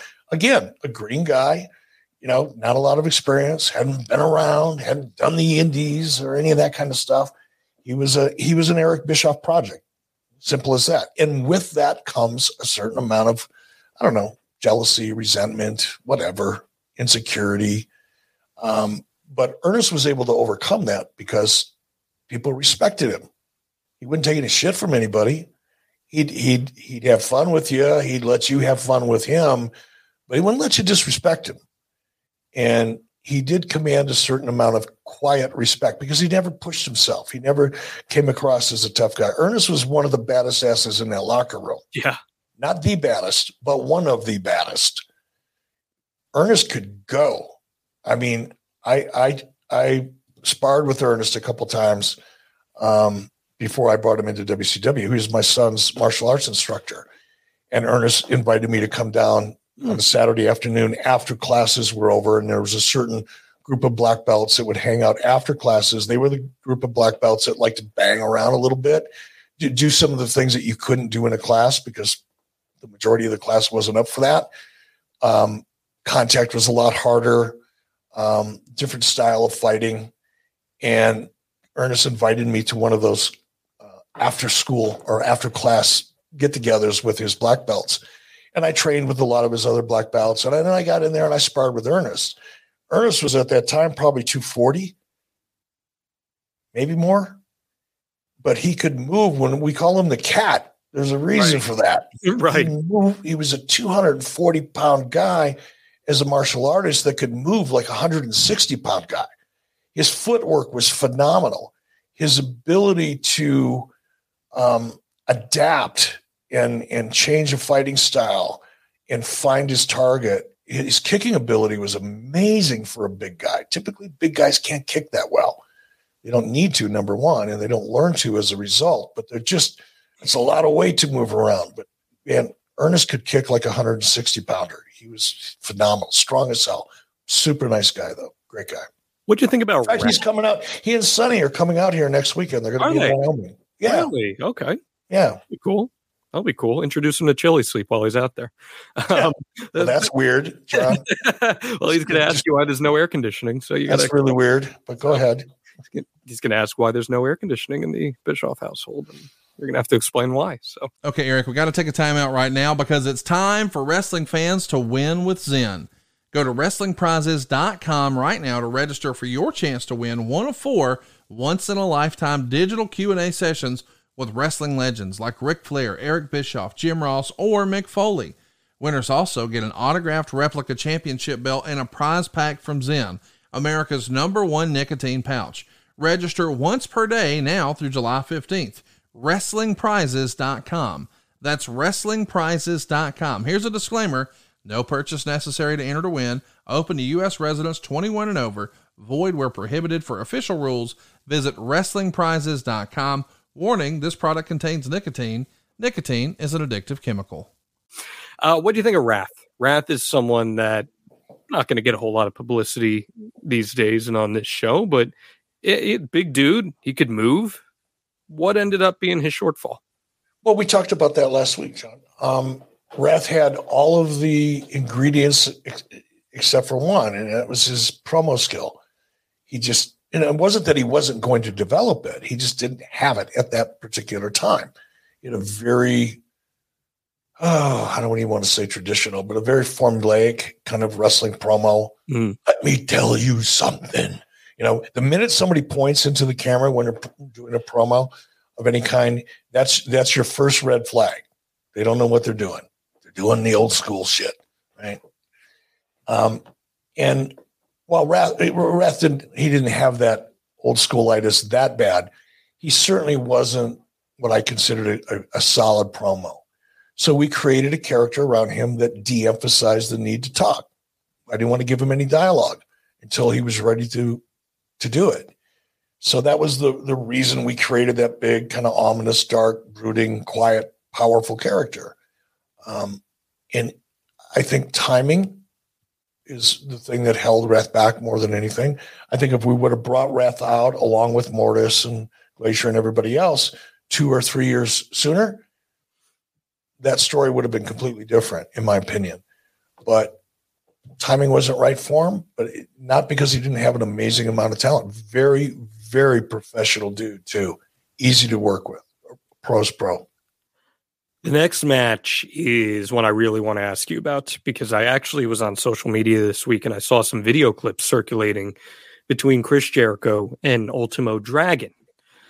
They had bouts in Japan prior to having this match here, and I saw an anecdote that Chris Jericho actually shared from Dave Meltzer, ironically, where I guess Dave Meltzer sent video of one of their matches in Japan to Paul Heyman because Heyman was interested in using Ultimo Dragon, but it was through that tape that he discovered Chris Jericho and brought in Chris Jericho to ECW as a result. And you pair him with Dragon once again here on this show. They go just about 13 minutes. And it's a great match. Dave says finish was the wrestling spot of the show with Jericho going for a double arm suplex in midair. Dragon reversed it into a Frankensteiner. Jericho then reversed that into a cradle. The two shook hands after the match. And he says, for all the praise Dean Malenko gets and deserves as far as technical ability, there's nobody in the U.S. who can touch Dragon as an all-around technical wrestler. Jericho missed a few spots, but overall, this is by far his best match since arriving in WCW. 4.25 stars. What do you think of that assessment? There's a couple things to chew there. One, about how good Dragon was at the time. And did you feel that this was Chris Jericho's best match in WCW to that point? Oh, I don't know if I evaluated matches like that. It was a great match. I loved Ultimo Dragon. He's another really, really professional dude, someone I'm still friends with to this day. It was a fantastic match, and I think I probably acknowledged it as that internally and externally, but didn't really compare it to other things. I just loved the match. I loved how Jericho was really, really on fire at that time and ascending still. And Ultimo Dragon was just, he could work. I mean, he was very, very versatile. He could work with a lot of people. He wasn't just confined to a lucha style. You know, he'd been working a lot in Mexico. I think he lived in Mexico at the time when he was working with us. But also working in Japan and working here in the United States. So he had the ability to work a lot of different styles. Were you seeing the potential that Chris Jericho could be a top guy someday in the United States? I don't know. I don't know that I thought about it that way. You know, I didn't sit back like a wrestling fan would or somebody watching the business closely and go, oh, I think this guy is going to be a star someday. And arguably, maybe I should have, right? But at that time, I was just grateful to have Jericho on the roster in his role. Go back and look at my main event roster at that time. And that was a hard main event roster to break through. Chris was still young in his career. It was phenomenal. And he was growing, and I saw a bright future for Chris, but I don't know if I pegged him as being one of those guys that's going to be, you know, one of the biggest stars in the business someday. Well, we know he's about to break out big time in 97 and into 98 and eventually parlay that into a career with WWE. These two are absolutely cooking, Eric. There's no doubt about that. And if you want to get your weekend cooking, well, then let me tell you about one of Eric's favorite products. That's his RecTech. It's an amazing company that offers wood pellet grills fueled by all-natural hardwood pellets, along with other outdoor lifestyle products such as coolers, apparel, grill accessories, and much more. And with grills ranging from $399 to $3,000, RecTech has something for every lifestyle and every budget, with a key focus on flavor, convenience, and versatility. Their factory direct pricing eliminates the middleman, and all grills ship absolutely free. Plus, all RecTech pellet grills are made with high-quality stainless steel and are built to last a lifetime. What are we cooking up this weekend, Eric? Pork spare ribs. As a matter of fact, I took them out of the refrigerator right before I came out to my studio to record with you. And as soon as we're done recording, I am going to put the rub on those ribs, and I am going to do what they call a 3-2-1 kind of rib cook. I've never done it before. I was just going to ask if you're a 3-2-1 guy. I've never done it before. And I'm going to be really honest. I love cooking. I'm really good at a number of things, but I suck at cooking ribs. I just have never been able to get the rib that I want when I'm cooking it. So today Actually, yesterday I made up my mind. I said, that's it. I am going to perfect ribs on the RecTech. Today is the day I'm going to cross that threshold and reach that brass ring that up until now has been so elusive, because you can't consider yourself a grill master if you can't grill and make great ribs. So I'm going to smoke my spare ribs, pork spare ribs, on my RecTech for 3 hours at 225 degrees, and smoke them. And then I'm going to wrap them in aluminum foil with a nice marinade. And then I'm going to cook them for another 2.5, maybe even 3 hours. And then I'm going to finish them off by scoring them on the grill and cooking them for another hour or so. And I'm going to videotape this. I'm going to post it, social media, so all of you know that I'm actually trying to perfect my rib game. I'm hoping today's the day, man. I'm going to reach that threshold. You're going to reach it because RecTech's going to help you get there. I actually just did 3-2-1 on some ribs a couple weeks ago, and it came out perfect. And I know you're going to absolutely nail it because RecTech has got your back with its flagship model, the RT700, coming with a 40-pound pellet hopper. 700. That's the one I have, by the way. I don't know what you've got, but that's what I've got, the RT700. I love that grill. That's awesome. It's got 702 square inches of cooking space, the PID Wi-Fi controller, and a 6-year bumper-to-bumper warranty. You can bake, smoke, sear, grill, and even dehydrate on this grill, all the push of a button. And that's why those in the know choose RecTech. And it's time to toss that tasteless gas grill, the messy charcoal, or even that overhyped brand name grill aside. Join an elite wood pellet grilling family by focusing on flavor, convenience, and versatility. RecTech sets the new standard in grilling, and we want to help you.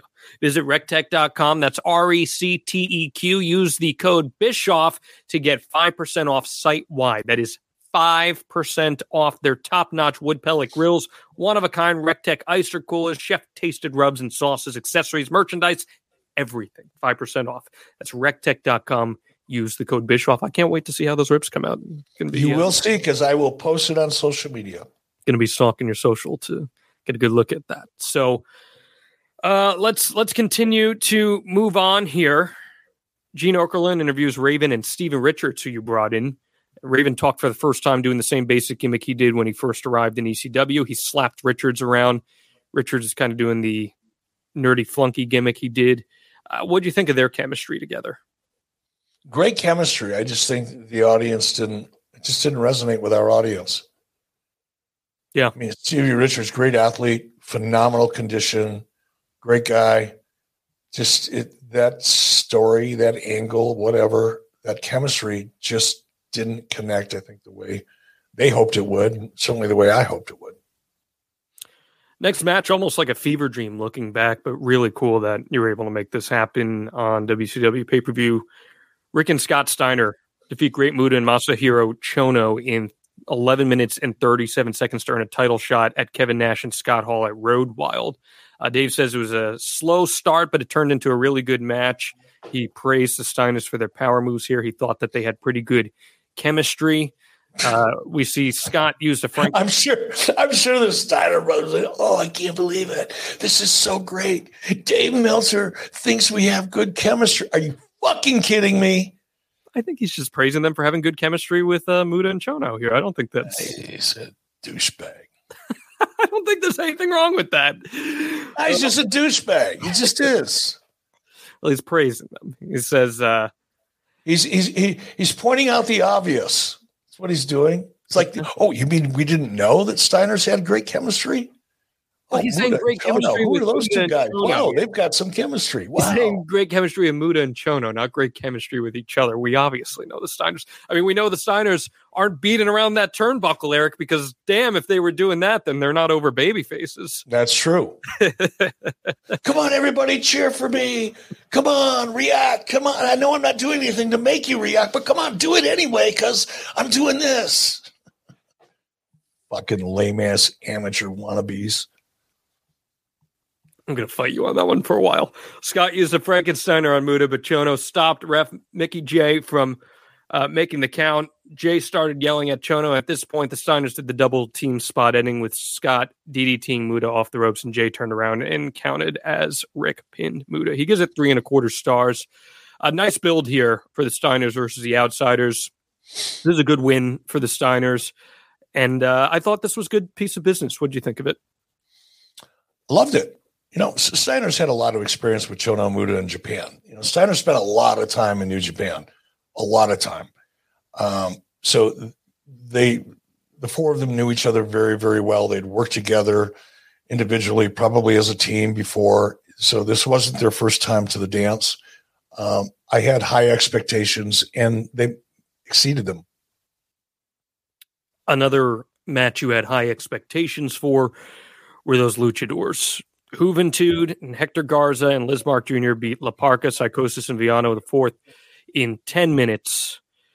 This is a hell of a match. I'm not going to go through this spot for spot because it is just an absolute ton of spots. But it's pretty much exactly what you would expect from cruiserweights and luchadors in WCW at that time. Dave gives it 4.25 stars. He absolutely loved this match. Is this the style match that you're setting out for when you're signing all these luchadors? Cruiserweights, of which the luchadors happen to be a big part, but yes.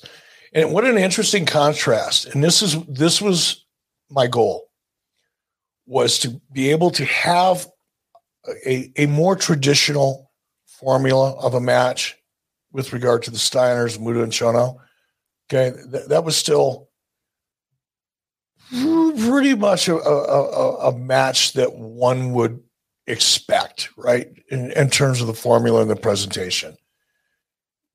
The six-man you're referring to was a completely different style. Yeah. And that's what I was hoping to achieve. I wanted that contrast in style so that there was a diverse kind of palette of presentation, so that not all matches were some variation of a match that we've seen a million times before. I was looking for that cruiserweight division to provide that, oh, wow, this is different.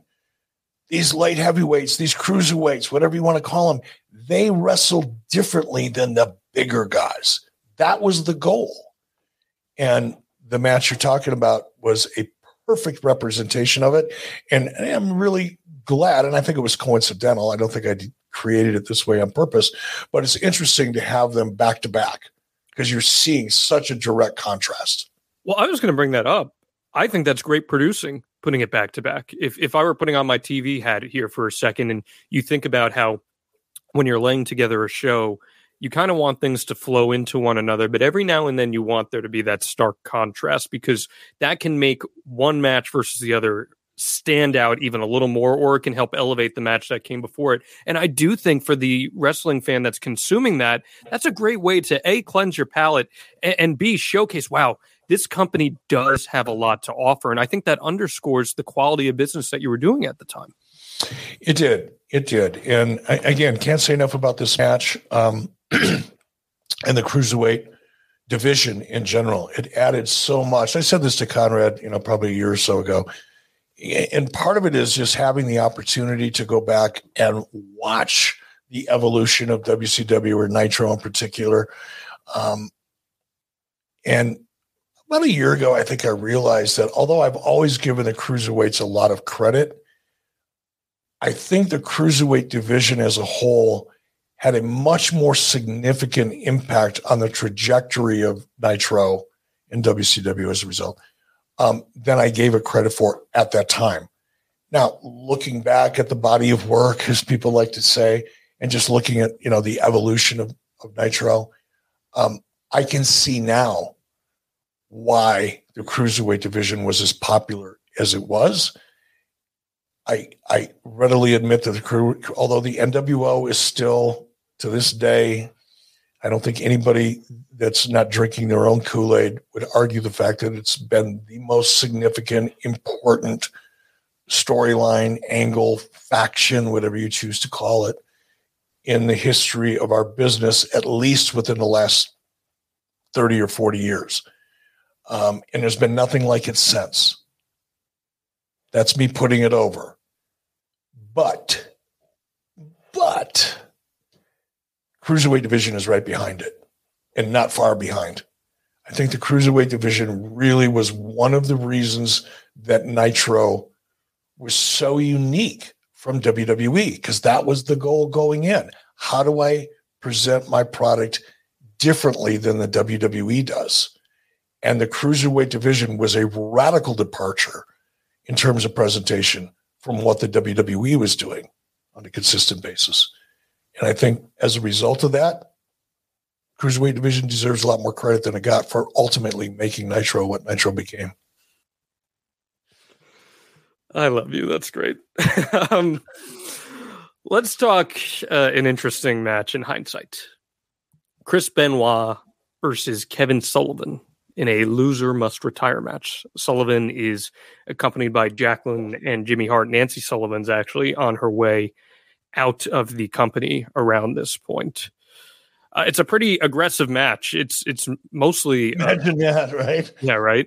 It's mostly a brawl, truthfully, for the large portion of it. And they're teasing a split up between Sullivan and Jacqueline. And she's not afraid to get aggressive here, which I always thought made her just one of the most badass women that ever stepped foot in a wrestling ring. And eventually, Jacqueline goes under the ring and pulls out a breakaway gimmick chair. And she gets in the ring. She teased being undecided about what to do with it, but ultimately decides to hit Sullivan, who was yelling at her. Benoit then pinned him with a headbutt off the top rope. And the match gets 3.5 stars. So Kevin Sullivan is supposed to retire here. What did you think of all of this, Eric? This is a lot to consume, especially in hindsight. Anything that you make of that? I never really liked the matchup. I didn't really like the story. I don't know why.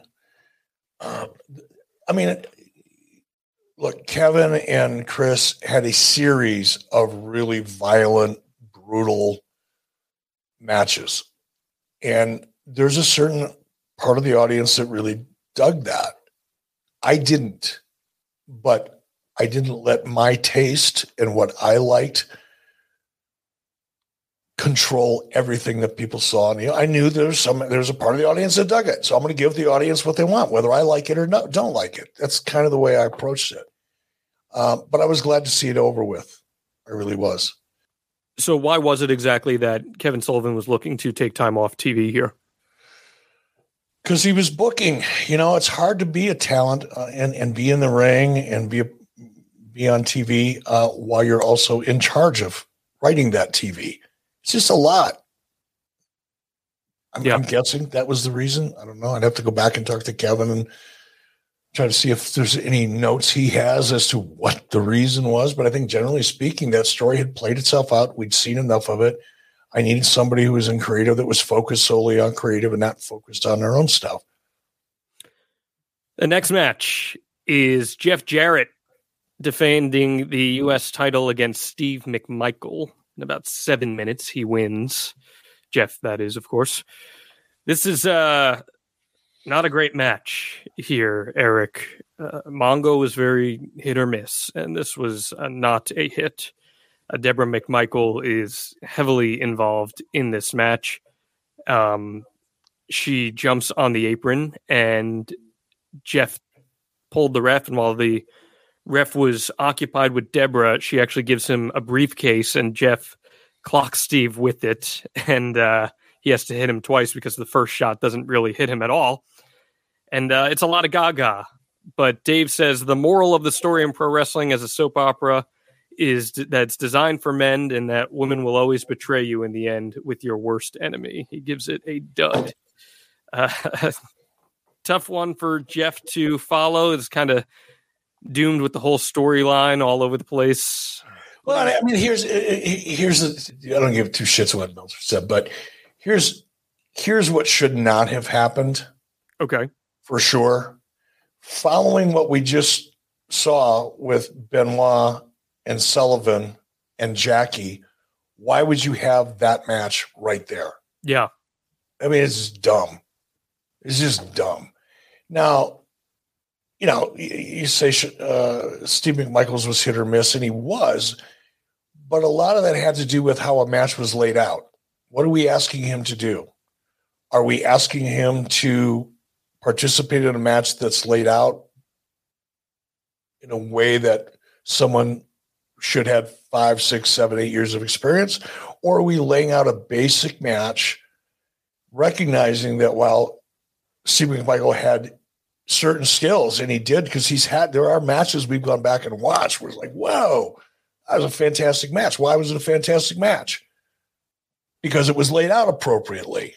With all the gaga that I'm hearing here, that's not a match that somebody with limited experience should be involved in. And that match should have never been in that position. That was bad formatting.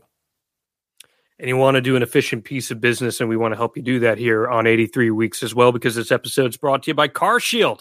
CarShield makes it easy and affordable to protect your car from expensive repairs, and that's just for starters. CarShield is the #1 auto protection company in the U.S. and offers protection plans for around $100 a month. The plans cover more parts than ever before, Eric, whether your car's got 5,000 miles or maybe even 150,000 miles. It's so simple to get your car fixed. When you need a repair, you choose the mechanic, and CarShield's administrators handle all of the rest. They take away the headache. You don't got to deal with the paperwork. You are taken care of completely. And the same goes if your car breaks down, you're stuck on the side of the road. Plans through CarShield also include coast-to-coast roadside assistance. Their administrators are there for you with rental car options, trip reimbursement, no extra cost too. Man, if I'm out on the road trying to make the towns there, CarShield's the right company to have my back. Here's what I like about CarShield. I have 5 vehicles and a motorcycle. I'm going to take the motorcycle out of the equation. I have 5 vehicles. Not one of them is newer than a 2009.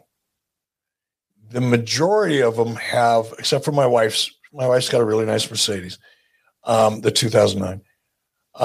Majority, but the other vehicles are my vehicles. I have a couple different pickup trucks. I don't think one of them has less than 130,000 miles on it, 140. One of them has 227,000 miles on it. But I'm not buying a new vehicle. I refuse to pay twice as much for a new truck as my dad spent on our house when we moved to Minnesota. I am not spending $80,000 on a freaking truck.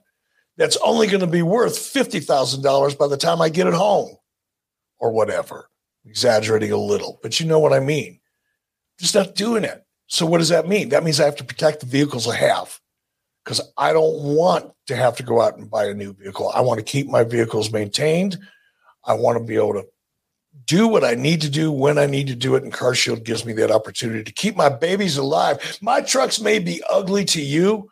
You may look at me driving down the road in my beat up 95 GMC 2500. That's just beat up and dirty looking, because Nikki likes that truck. Whenever I take Nikki for a ride, I take her in the GMC. She loves that truck. It's really her truck. But I love that truck too, and I'm not getting rid of it. So all my vehicles are protected by CarShield. I'm holding on to my trucks. Well, the beauty and is my money. And that's what I'm really holding on to. You're holding on to your money because you get your coverage today. You're going to lock in your price, and it's never going to go up. So as long as you own your car, no matter how old it is, you are protected from the rising costs of parts and repairs for your vehicle. CarShield helps protect your wallet from expensive car repairs, and you should go take advantage of it now. Go to carshield.com/podcast to start your plan and lock in your pricing forever. That is carshield.com/podcast. A deductible may apply. Curt Hennig. Time for him to debut officially in the ring as Diamond Dallas Page, his mystery partner, against Scott Hall and Randy Savage.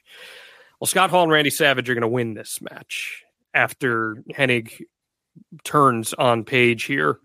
Hennig was supposed to go over the top rope after Page was accidentally pulling the rope down, but he doesn't actually go over. He ends up shoving Page and then just leaves the ring, and Hall gives Page the outsider's edge, and Savage dropped the elbow.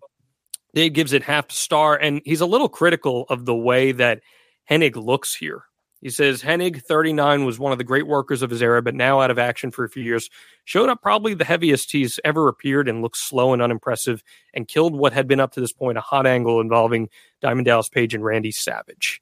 Hennig wasn't in the ring much, but his appearance as Page's mystery partner was such a letdown that there was no heat at all for the match. Part of that was due to a major mistake WCW made before the show went on the air and in television hype weeks ago. So a pretty critical assessment there from Dave about how Kurt looked. And you in the past have been critical about how some guys have showed up for major matches. Tans. What did you make of Kurt here and how he looked? I can't disagree with Dave on that one. A little disappointed. I'm sure Kurt was too.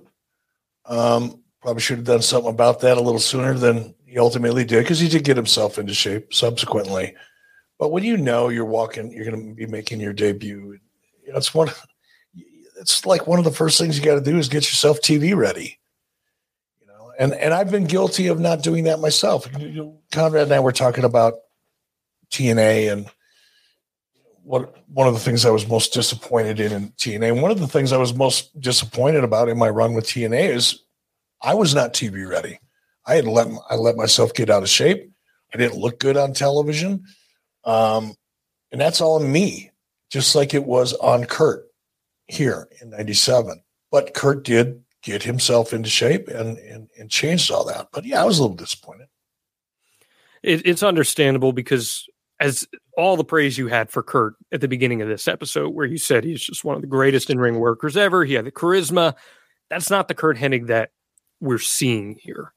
And it is a little disappointing, especially for a guy like DDP, who is working a great angle with Randy Savage. Do you remember there being any disappointment from any of those involved in the match? No, I'm sure the guys talk, but look, Kurt had so much respect, and while he may have not made the transition all that well, he may not have prepared all that well. And let's just be honest with it here, the elephant in the room. Kurt had issues. Yeah, alcohol and drugs were not his friend, and that probably played a part in the lack of preparedness. But Kurt had enough respect in the locker room and amongst his peers that it didn't stick with him. He was able to overcome it.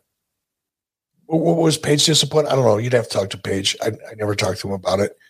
I would venture to say he probably was. Paige to this day wants every aspect of everything that he's involved with to be perfect. Yeah. He's obsessed with it. In a good way, not in a bad way, in a great way. And he was just as obsessed back then as he is now. So I'm sure he was a little disappointed, but he didn't express it to me. We discussed earlier, a lot of the tickets started to move once you announced Roddy Piper against Ric Flair, and Roddy ends up beating Ric Flair in 13 and a half minutes. Dave says, by his opinion, that it's a surprisingly good match and easily the best match Piper's had since he came back to WCW. And he gives Rick a lot of credit as well for holding the glue together. Finish saw Benoit and McMichael come out, but Benoit came off the top with a headbutt and Piper moved, so Benoit hit Flair instead. McMichael then used a tombstone pile driver on Piper, but Piper kicked out of the pin attempt. Piper used a sleeper, and the ref checked Flair, whose arm went down 3 times for the victory. 3 1/4 stars. I want to say this. We don't see that finish enough in pro wrestling these days. The arm gets raised 3 times and they go out cold. I think that's a great way to build drama in a match, and we just frankly don't see it because we don't see as many chokes in wrestling anymore. What do you remember about this match? It seems like the general consensus was it came off pretty well. It did. Same thing, with Roddy. You could get a stinker out of Roddy depending on the way the match was laid out and what the chemistry was between everybody in the ring. Roddy wasn't that guy that was going to go out there and 99 times out of 100 have a great match. Again, mostly because it depended upon the story and whether Roddy was really into that story and believed that story. Because Roddy was a method actor. He was a legitimate actor outside of wrestling. I say legitimate. He acted and performed outside of the wrestling ring on the big screen. Roddy knew how to act, but Roddy had to have material that he believed in and was passionate about in order to have the best Roddy Piper matches. Now, one of the ways that you could kind of ensure that is to one way, shape, or form match him up with Ric Flair. Just the chemistry, the history, everything clicked. And this was a story that clicked. And this is one of the reasons why it worked as well as it did and why Roddy performed as well as he did in it. It was something that he could believe in. Plus, you put Ric Flair and Roddy Piper in a ring together, the crowd's generally going to be into what they're seeing. 999 times out of 1,000, it's going to work. That's what I said early on. We started this podcast. Put those two names on a card, you're going to sell tickets. Yeah. You just are. You do it once a year. Nobody's going to say, oh, my God, I can't believe we're seeing that match again. They're going to say, oh, my God, I can't believe we get to see that match again. That's just the aura and the magic of Ric Flair and Roddy Piper. Well, it's time for our main event here, Eric. Lex Luger and the Giant against Dennis Rodman and Hulk Hogan. Lex Luger and the Giant ultimately win this match. We'll get into the semantics of the match itself in a second, but I do want to read this praise from Meltzer, but I also went back and watched this match, and I thought the same exact thing. And he was blown away by how well Dennis Rodman adapted to the confines of the ring pretty much from the get-go by just doing a simple arm drag on Lex. And in the beginning of the match, he's in there and he's teasing that they're going to lock up for a while. It takes about 2 minutes for them to actually lock up because he's milking the crowd. Dennis Rodman's a showman. We know that. And he eventually hooks up with him. He does a real nice arm drag. And he comes off as a star right off the bat. And he says, quote, after just a few days of practice this past week under the eyes of Terry Taylor and the WCW staff, Rodman 36 was not only not an embarrassment in the ring, but actually showed far more aptitude than most trained pro wrestlers with months of training in their first match have. His offense, while limited, looked pretty decent. His athletic ability, which is world-class, he was able to translate better into wrestling than expected, and was naturally his strong point with some high and well-timed leapfrog spots. His selling was pretty good, certainly for someone in their first match. His ability to work the crowd was very good, as he's a natural ham, and he obviously wasn't about to be intimidated because there was a sellout crowd watching him. He's used to that, and his psychology was there. I agree with all that. I thought Dennis Rodman crushed it in this match and set a pretty high bar for celebrities who get involved in pro wrestling. What say you? Said it a million times, man. He was an amazing performer. And I try real hard not to be redundant because oftentimes we cover some of the same material. But one of the fascinating things about watching that match for me was that when we first started working with Dennis, training, right? You'd be having a conversation, not me, because I wasn't the one training him, obviously, but I'm watching Dennis in the ring, during a training session, and you would swear he's not even paying attention. You had to look close to make sure he didn't have some headphones on. He wasn't listening to tunes instead. He just didn't seem to really be interested in anything that was being taught to him until it was time to execute it. He'd watch you do so. He'd say, okay, this is how you do an arm drag. You're going to do this. Here's your footwork. Okay, this is an arm drag. And Dennis would be standing there like he was bored to death, didn't want to be bothered. And then he would step into the ring and he would do it almost perfectly. And that was the thing with Dennis is you could just show him something. And if he didn't do it almost perfectly the first time, by the second or third time, okay, let's move on. And I think the fact that, Dennis wasn't intimidated by the crowd, he certainly, probably intimidated to a degree because he's doing something he typically didn't do. And there was a lot of pressure on him, but he wasn't nervous about it. And a lot of the success of that match and the reason why everybody was so excited about it had a lot to do with the way that match was laid out. And that had a lot to do with Hulk Hogan. Just the way you described it there, Hulk Hogan, 2 minutes before they finally lock up. That's Hulk Hogan. Stick to the basics. That's Hulk Hogan.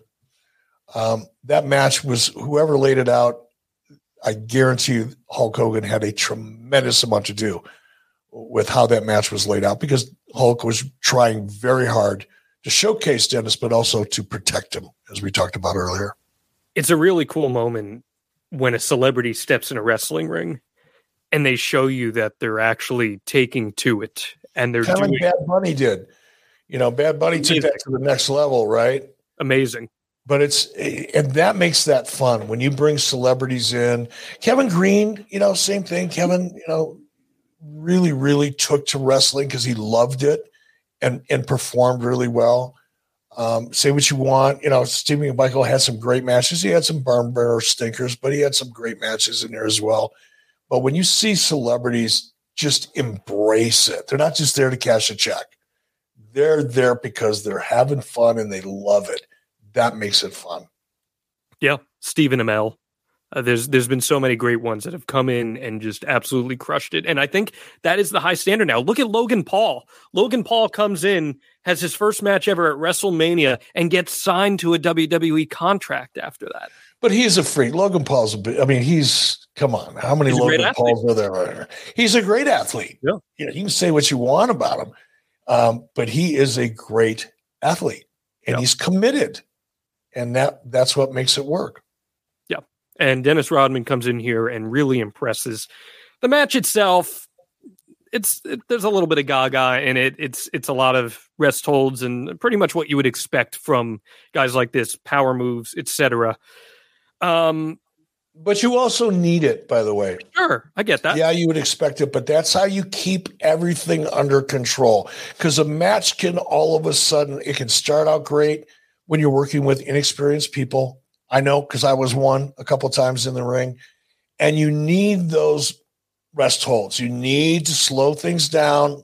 Okay, here's where we're going next, and let's launch Act 2. You know what I mean? Just to kind of keep it under control, because otherwise, energy, enthusiasm, excitement, all of that can get in the way, and that's how you avoid botches with inexperienced people. Is just keeping it under control. And part of that is slowing it down and getting into a rest hold so everybody can go, okay, what do I do next? Oh, this is where we're going next. Boom, off we go. The finish sees Giant tagging in, headbutts both Hogan and Rodman simultaneously. He's about to pick Rodman up for the choke slam when another Sting came out. This one is Kevin Nash dressed as Sting, and he hits Giant with a baseball bat to land. Yeah, that fooled everybody, right? Nash left while Rodman headbutted ref Randy Anderson. Luger then put Hogan in the rack, and ref Nick Patrick came out and signaled for the submission, which was the finish that made the right business sense, since the next pay-per-view is Hogan defending the title against Luger. After the match, to keep Luger strong, he racked both Rodman and Savage as well. 1.5 from Dave, but I don't think this one was really about the quality of match per se. You've got this big showcase of a celebrity, and you do the right business that you're trying to do because you're building towards the next big pay-per-view main event match. You give Lex Luger that big babyface spot. I think that's a good piece of business, Eric. Well, I'm glad you think so. I know you don't care about my opinion, but what do you think about it at the end of the day? It was a great piece of business. It speaks for itself. It was a fantastic piece of business. It was a 5-star piece of business match. It was everything. It was more than what we hoped it would be. And the audience loved it. So, I don't know, Dave, take your 1.5 and stick it up your ass. Were you guys cognizant that night that, man, we had something special here? This guy absolutely crushed it, and everyone. Oh, yeah. I mean, at that point, Hulk was probably wishing Dennis would resign from the Bulls and come into WCW full time, because he was a great character too. He was a great character. What do you think about the media and mainstream coverage of the match? And it was awesome. Yeah, it was awesome. Again, WCW 3 years earlier couldn't get recognition for anything that we did by mainstream media. And 4. From the inception of WCW and Turner Broadcasting up until 1994, you couldn't get anybody's attention in mainstream media. 94, that changed because of Hulk Hogan. We got a little bit. And then things started eventually going our way, and we were getting more and more mainstream media attention. By 1997, we had a boatload of it. There were more people talking about Nitro and WCW in 1997 than anybody else. And I'm talking about on those morning drive FM shows that were so important. There was so much chatter about WCW at that point in time. It's awesome. Especially when and here's why. It's not just because of my ego, but that chatter out there in mainstream was one of the reasons why all of a sudden EA Sports was interested in WCW. all of a sudden Pennzoil was interested in WCW. Advertisers and sponsors and licensees that we couldn't even get to return a phone call 2-3 years prior were now reaching out to us. That was a seismic shift in the business of the wrestling business for WCW. Especially when WWF is kind of the brand name at the time, just from the years of legacy. Still are. And still is, they correct. Still are. But for the first time in mainstream, WCW is now, hey, wait a minute. There's celebrities want to get involved with this. There's some cool stuff going on. They got Hulk Hogan. They got Randy Savage. And now Dennis Rodman of the world champion Chicago Bulls wants to be there. That's during the season. That's some street credibility there. And that's very significant for this company. You're getting international media as well. The Japanese media loves Dennis Rodman. Everyone loves to talk about Dennis Rodman. And I want to ask you about his pay, because this is something that was talked about a lot at the time in the circles. And Dave says that Rodman received the deal that was likely, so it sounds like a little speculation here, likely in the $1.5 to $2 million range for reportedly 3 appearances. Is that accurate or is that inaccurate? Well, it's not accurate because we didn't enter into a 3-deal package with Dennis.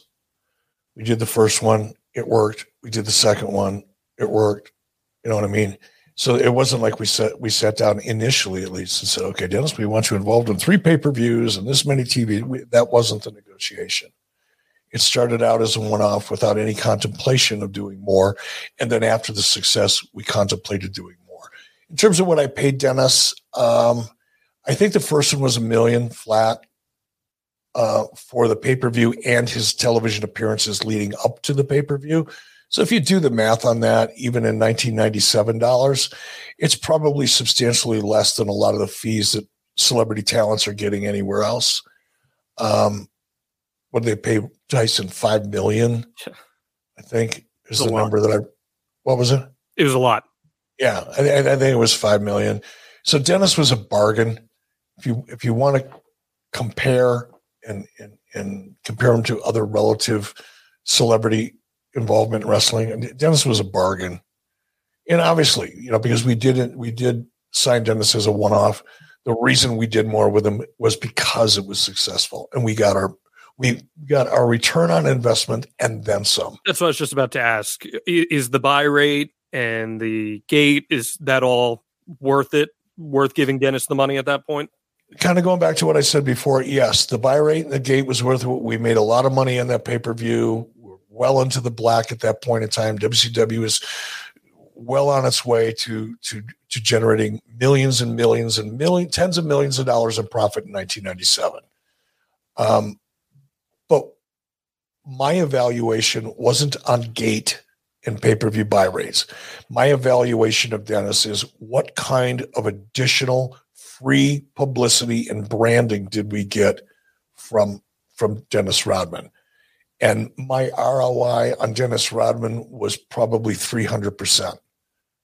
So there was no question as to whether or not it was, and I'm exaggerating, it probably wasn't 300%, but it was far and above a better return on investment than anything that I could have hoped for going in.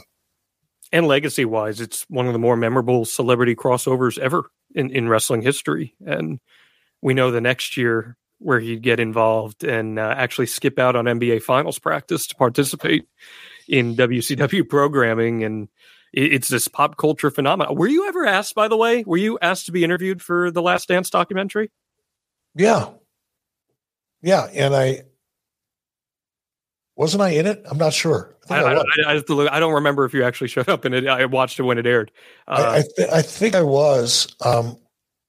I may not have been. I don't remember, but I think that I was. And yes, I was interviewed for it. Whether or not I ended up on camera or not, I don't know. Watch back. I apologize for not recalling, but it just seemed like a natural tie-in there.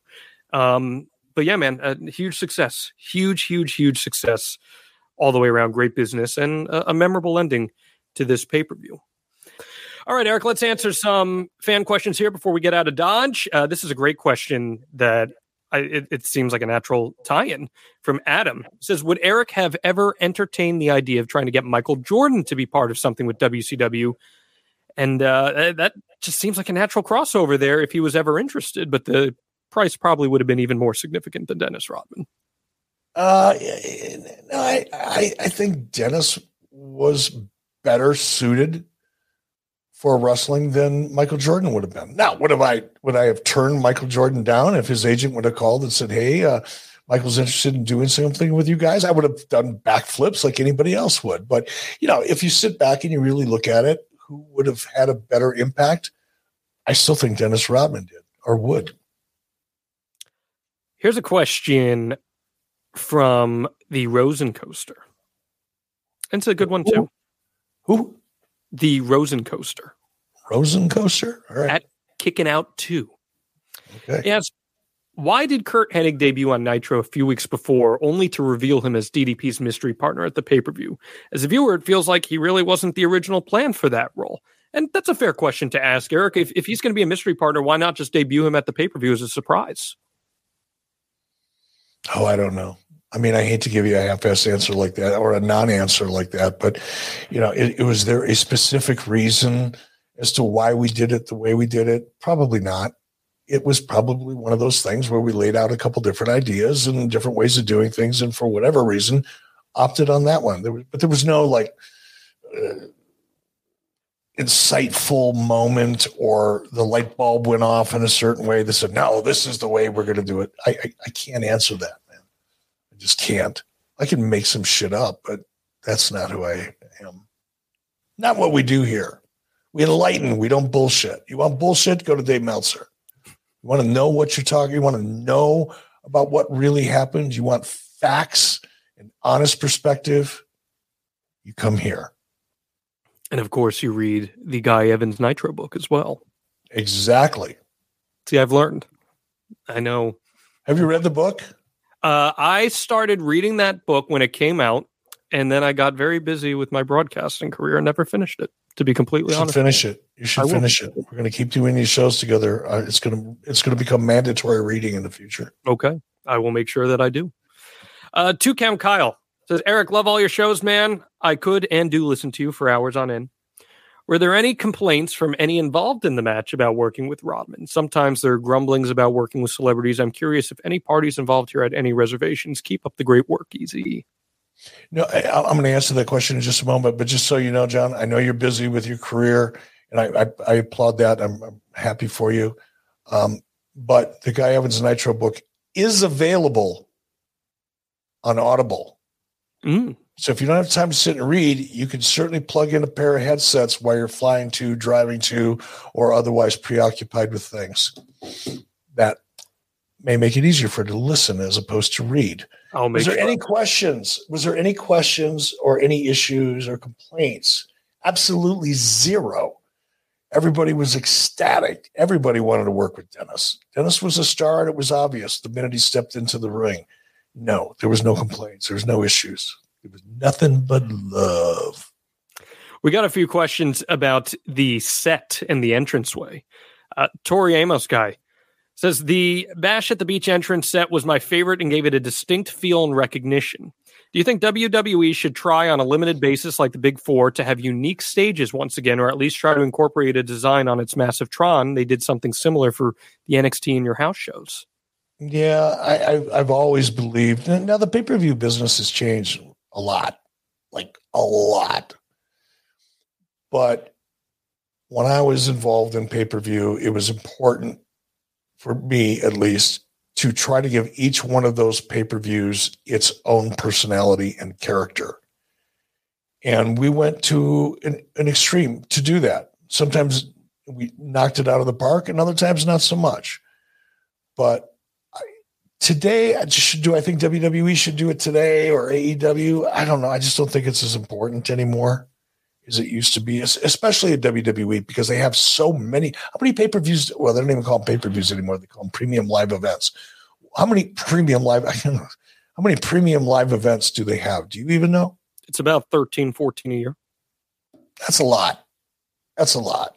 And set design, to do it well, to do it right, creating a set, a major set like that for a pay-per-view can be very, very expensive.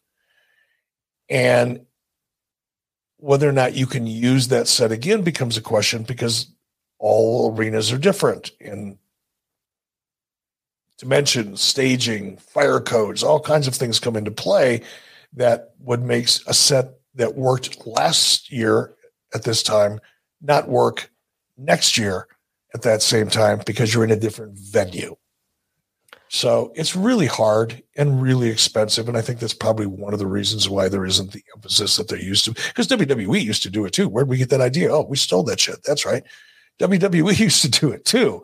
But I think just as time has gone on and there's more focus on the bottom line and making things kind of plug and play, it's become less of a priority.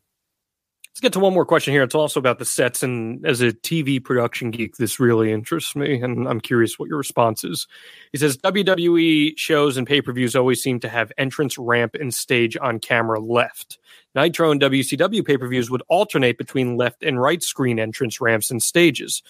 Was this a conscious effort made by WCW production, rather, to be different than, or was it simply a limitation of the arena for that show? No, it was driven by the arena dimensions, as we talked about earlier, just like the sets are sometimes. No, it was not a creative choice. It was a logistic choice. Did you ever see talent get confused as to like where the hard cam is as a result of something like that? Oh, all the time. All the time. And I've blown it too.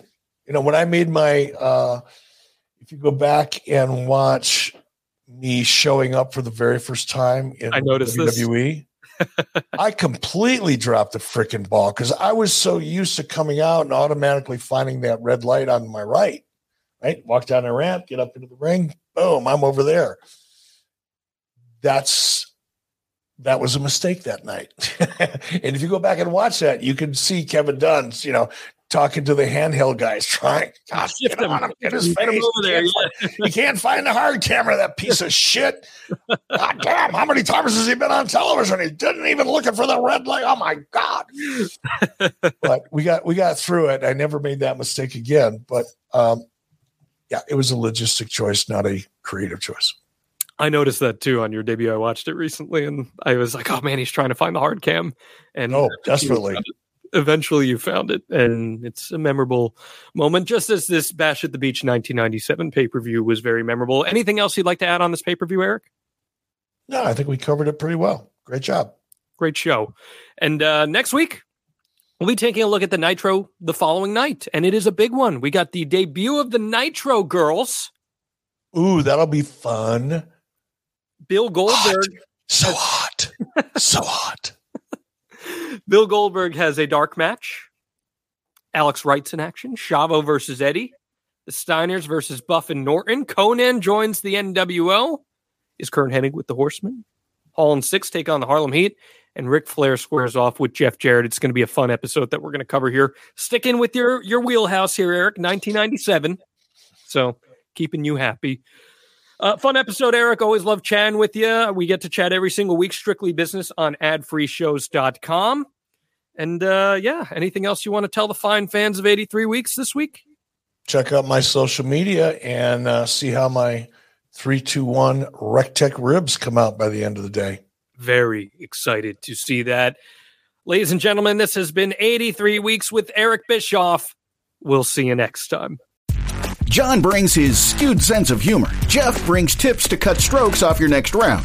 Together, it's those weekend golf guys. They'll pay a lot of money to PXG and Titleist and Callaway and on and on and on, right? How many yards do you think you're going to pick up with that extra driver? I think I can get an extra 5 to 10. What if I give you 15 to 20? You pay me more. Jeff Smith teaches on a sliding scale. Those Weekend Golf Guys, the podcast, part of the Believe Network. Just search BLEAV on YouTube or wherever you listen.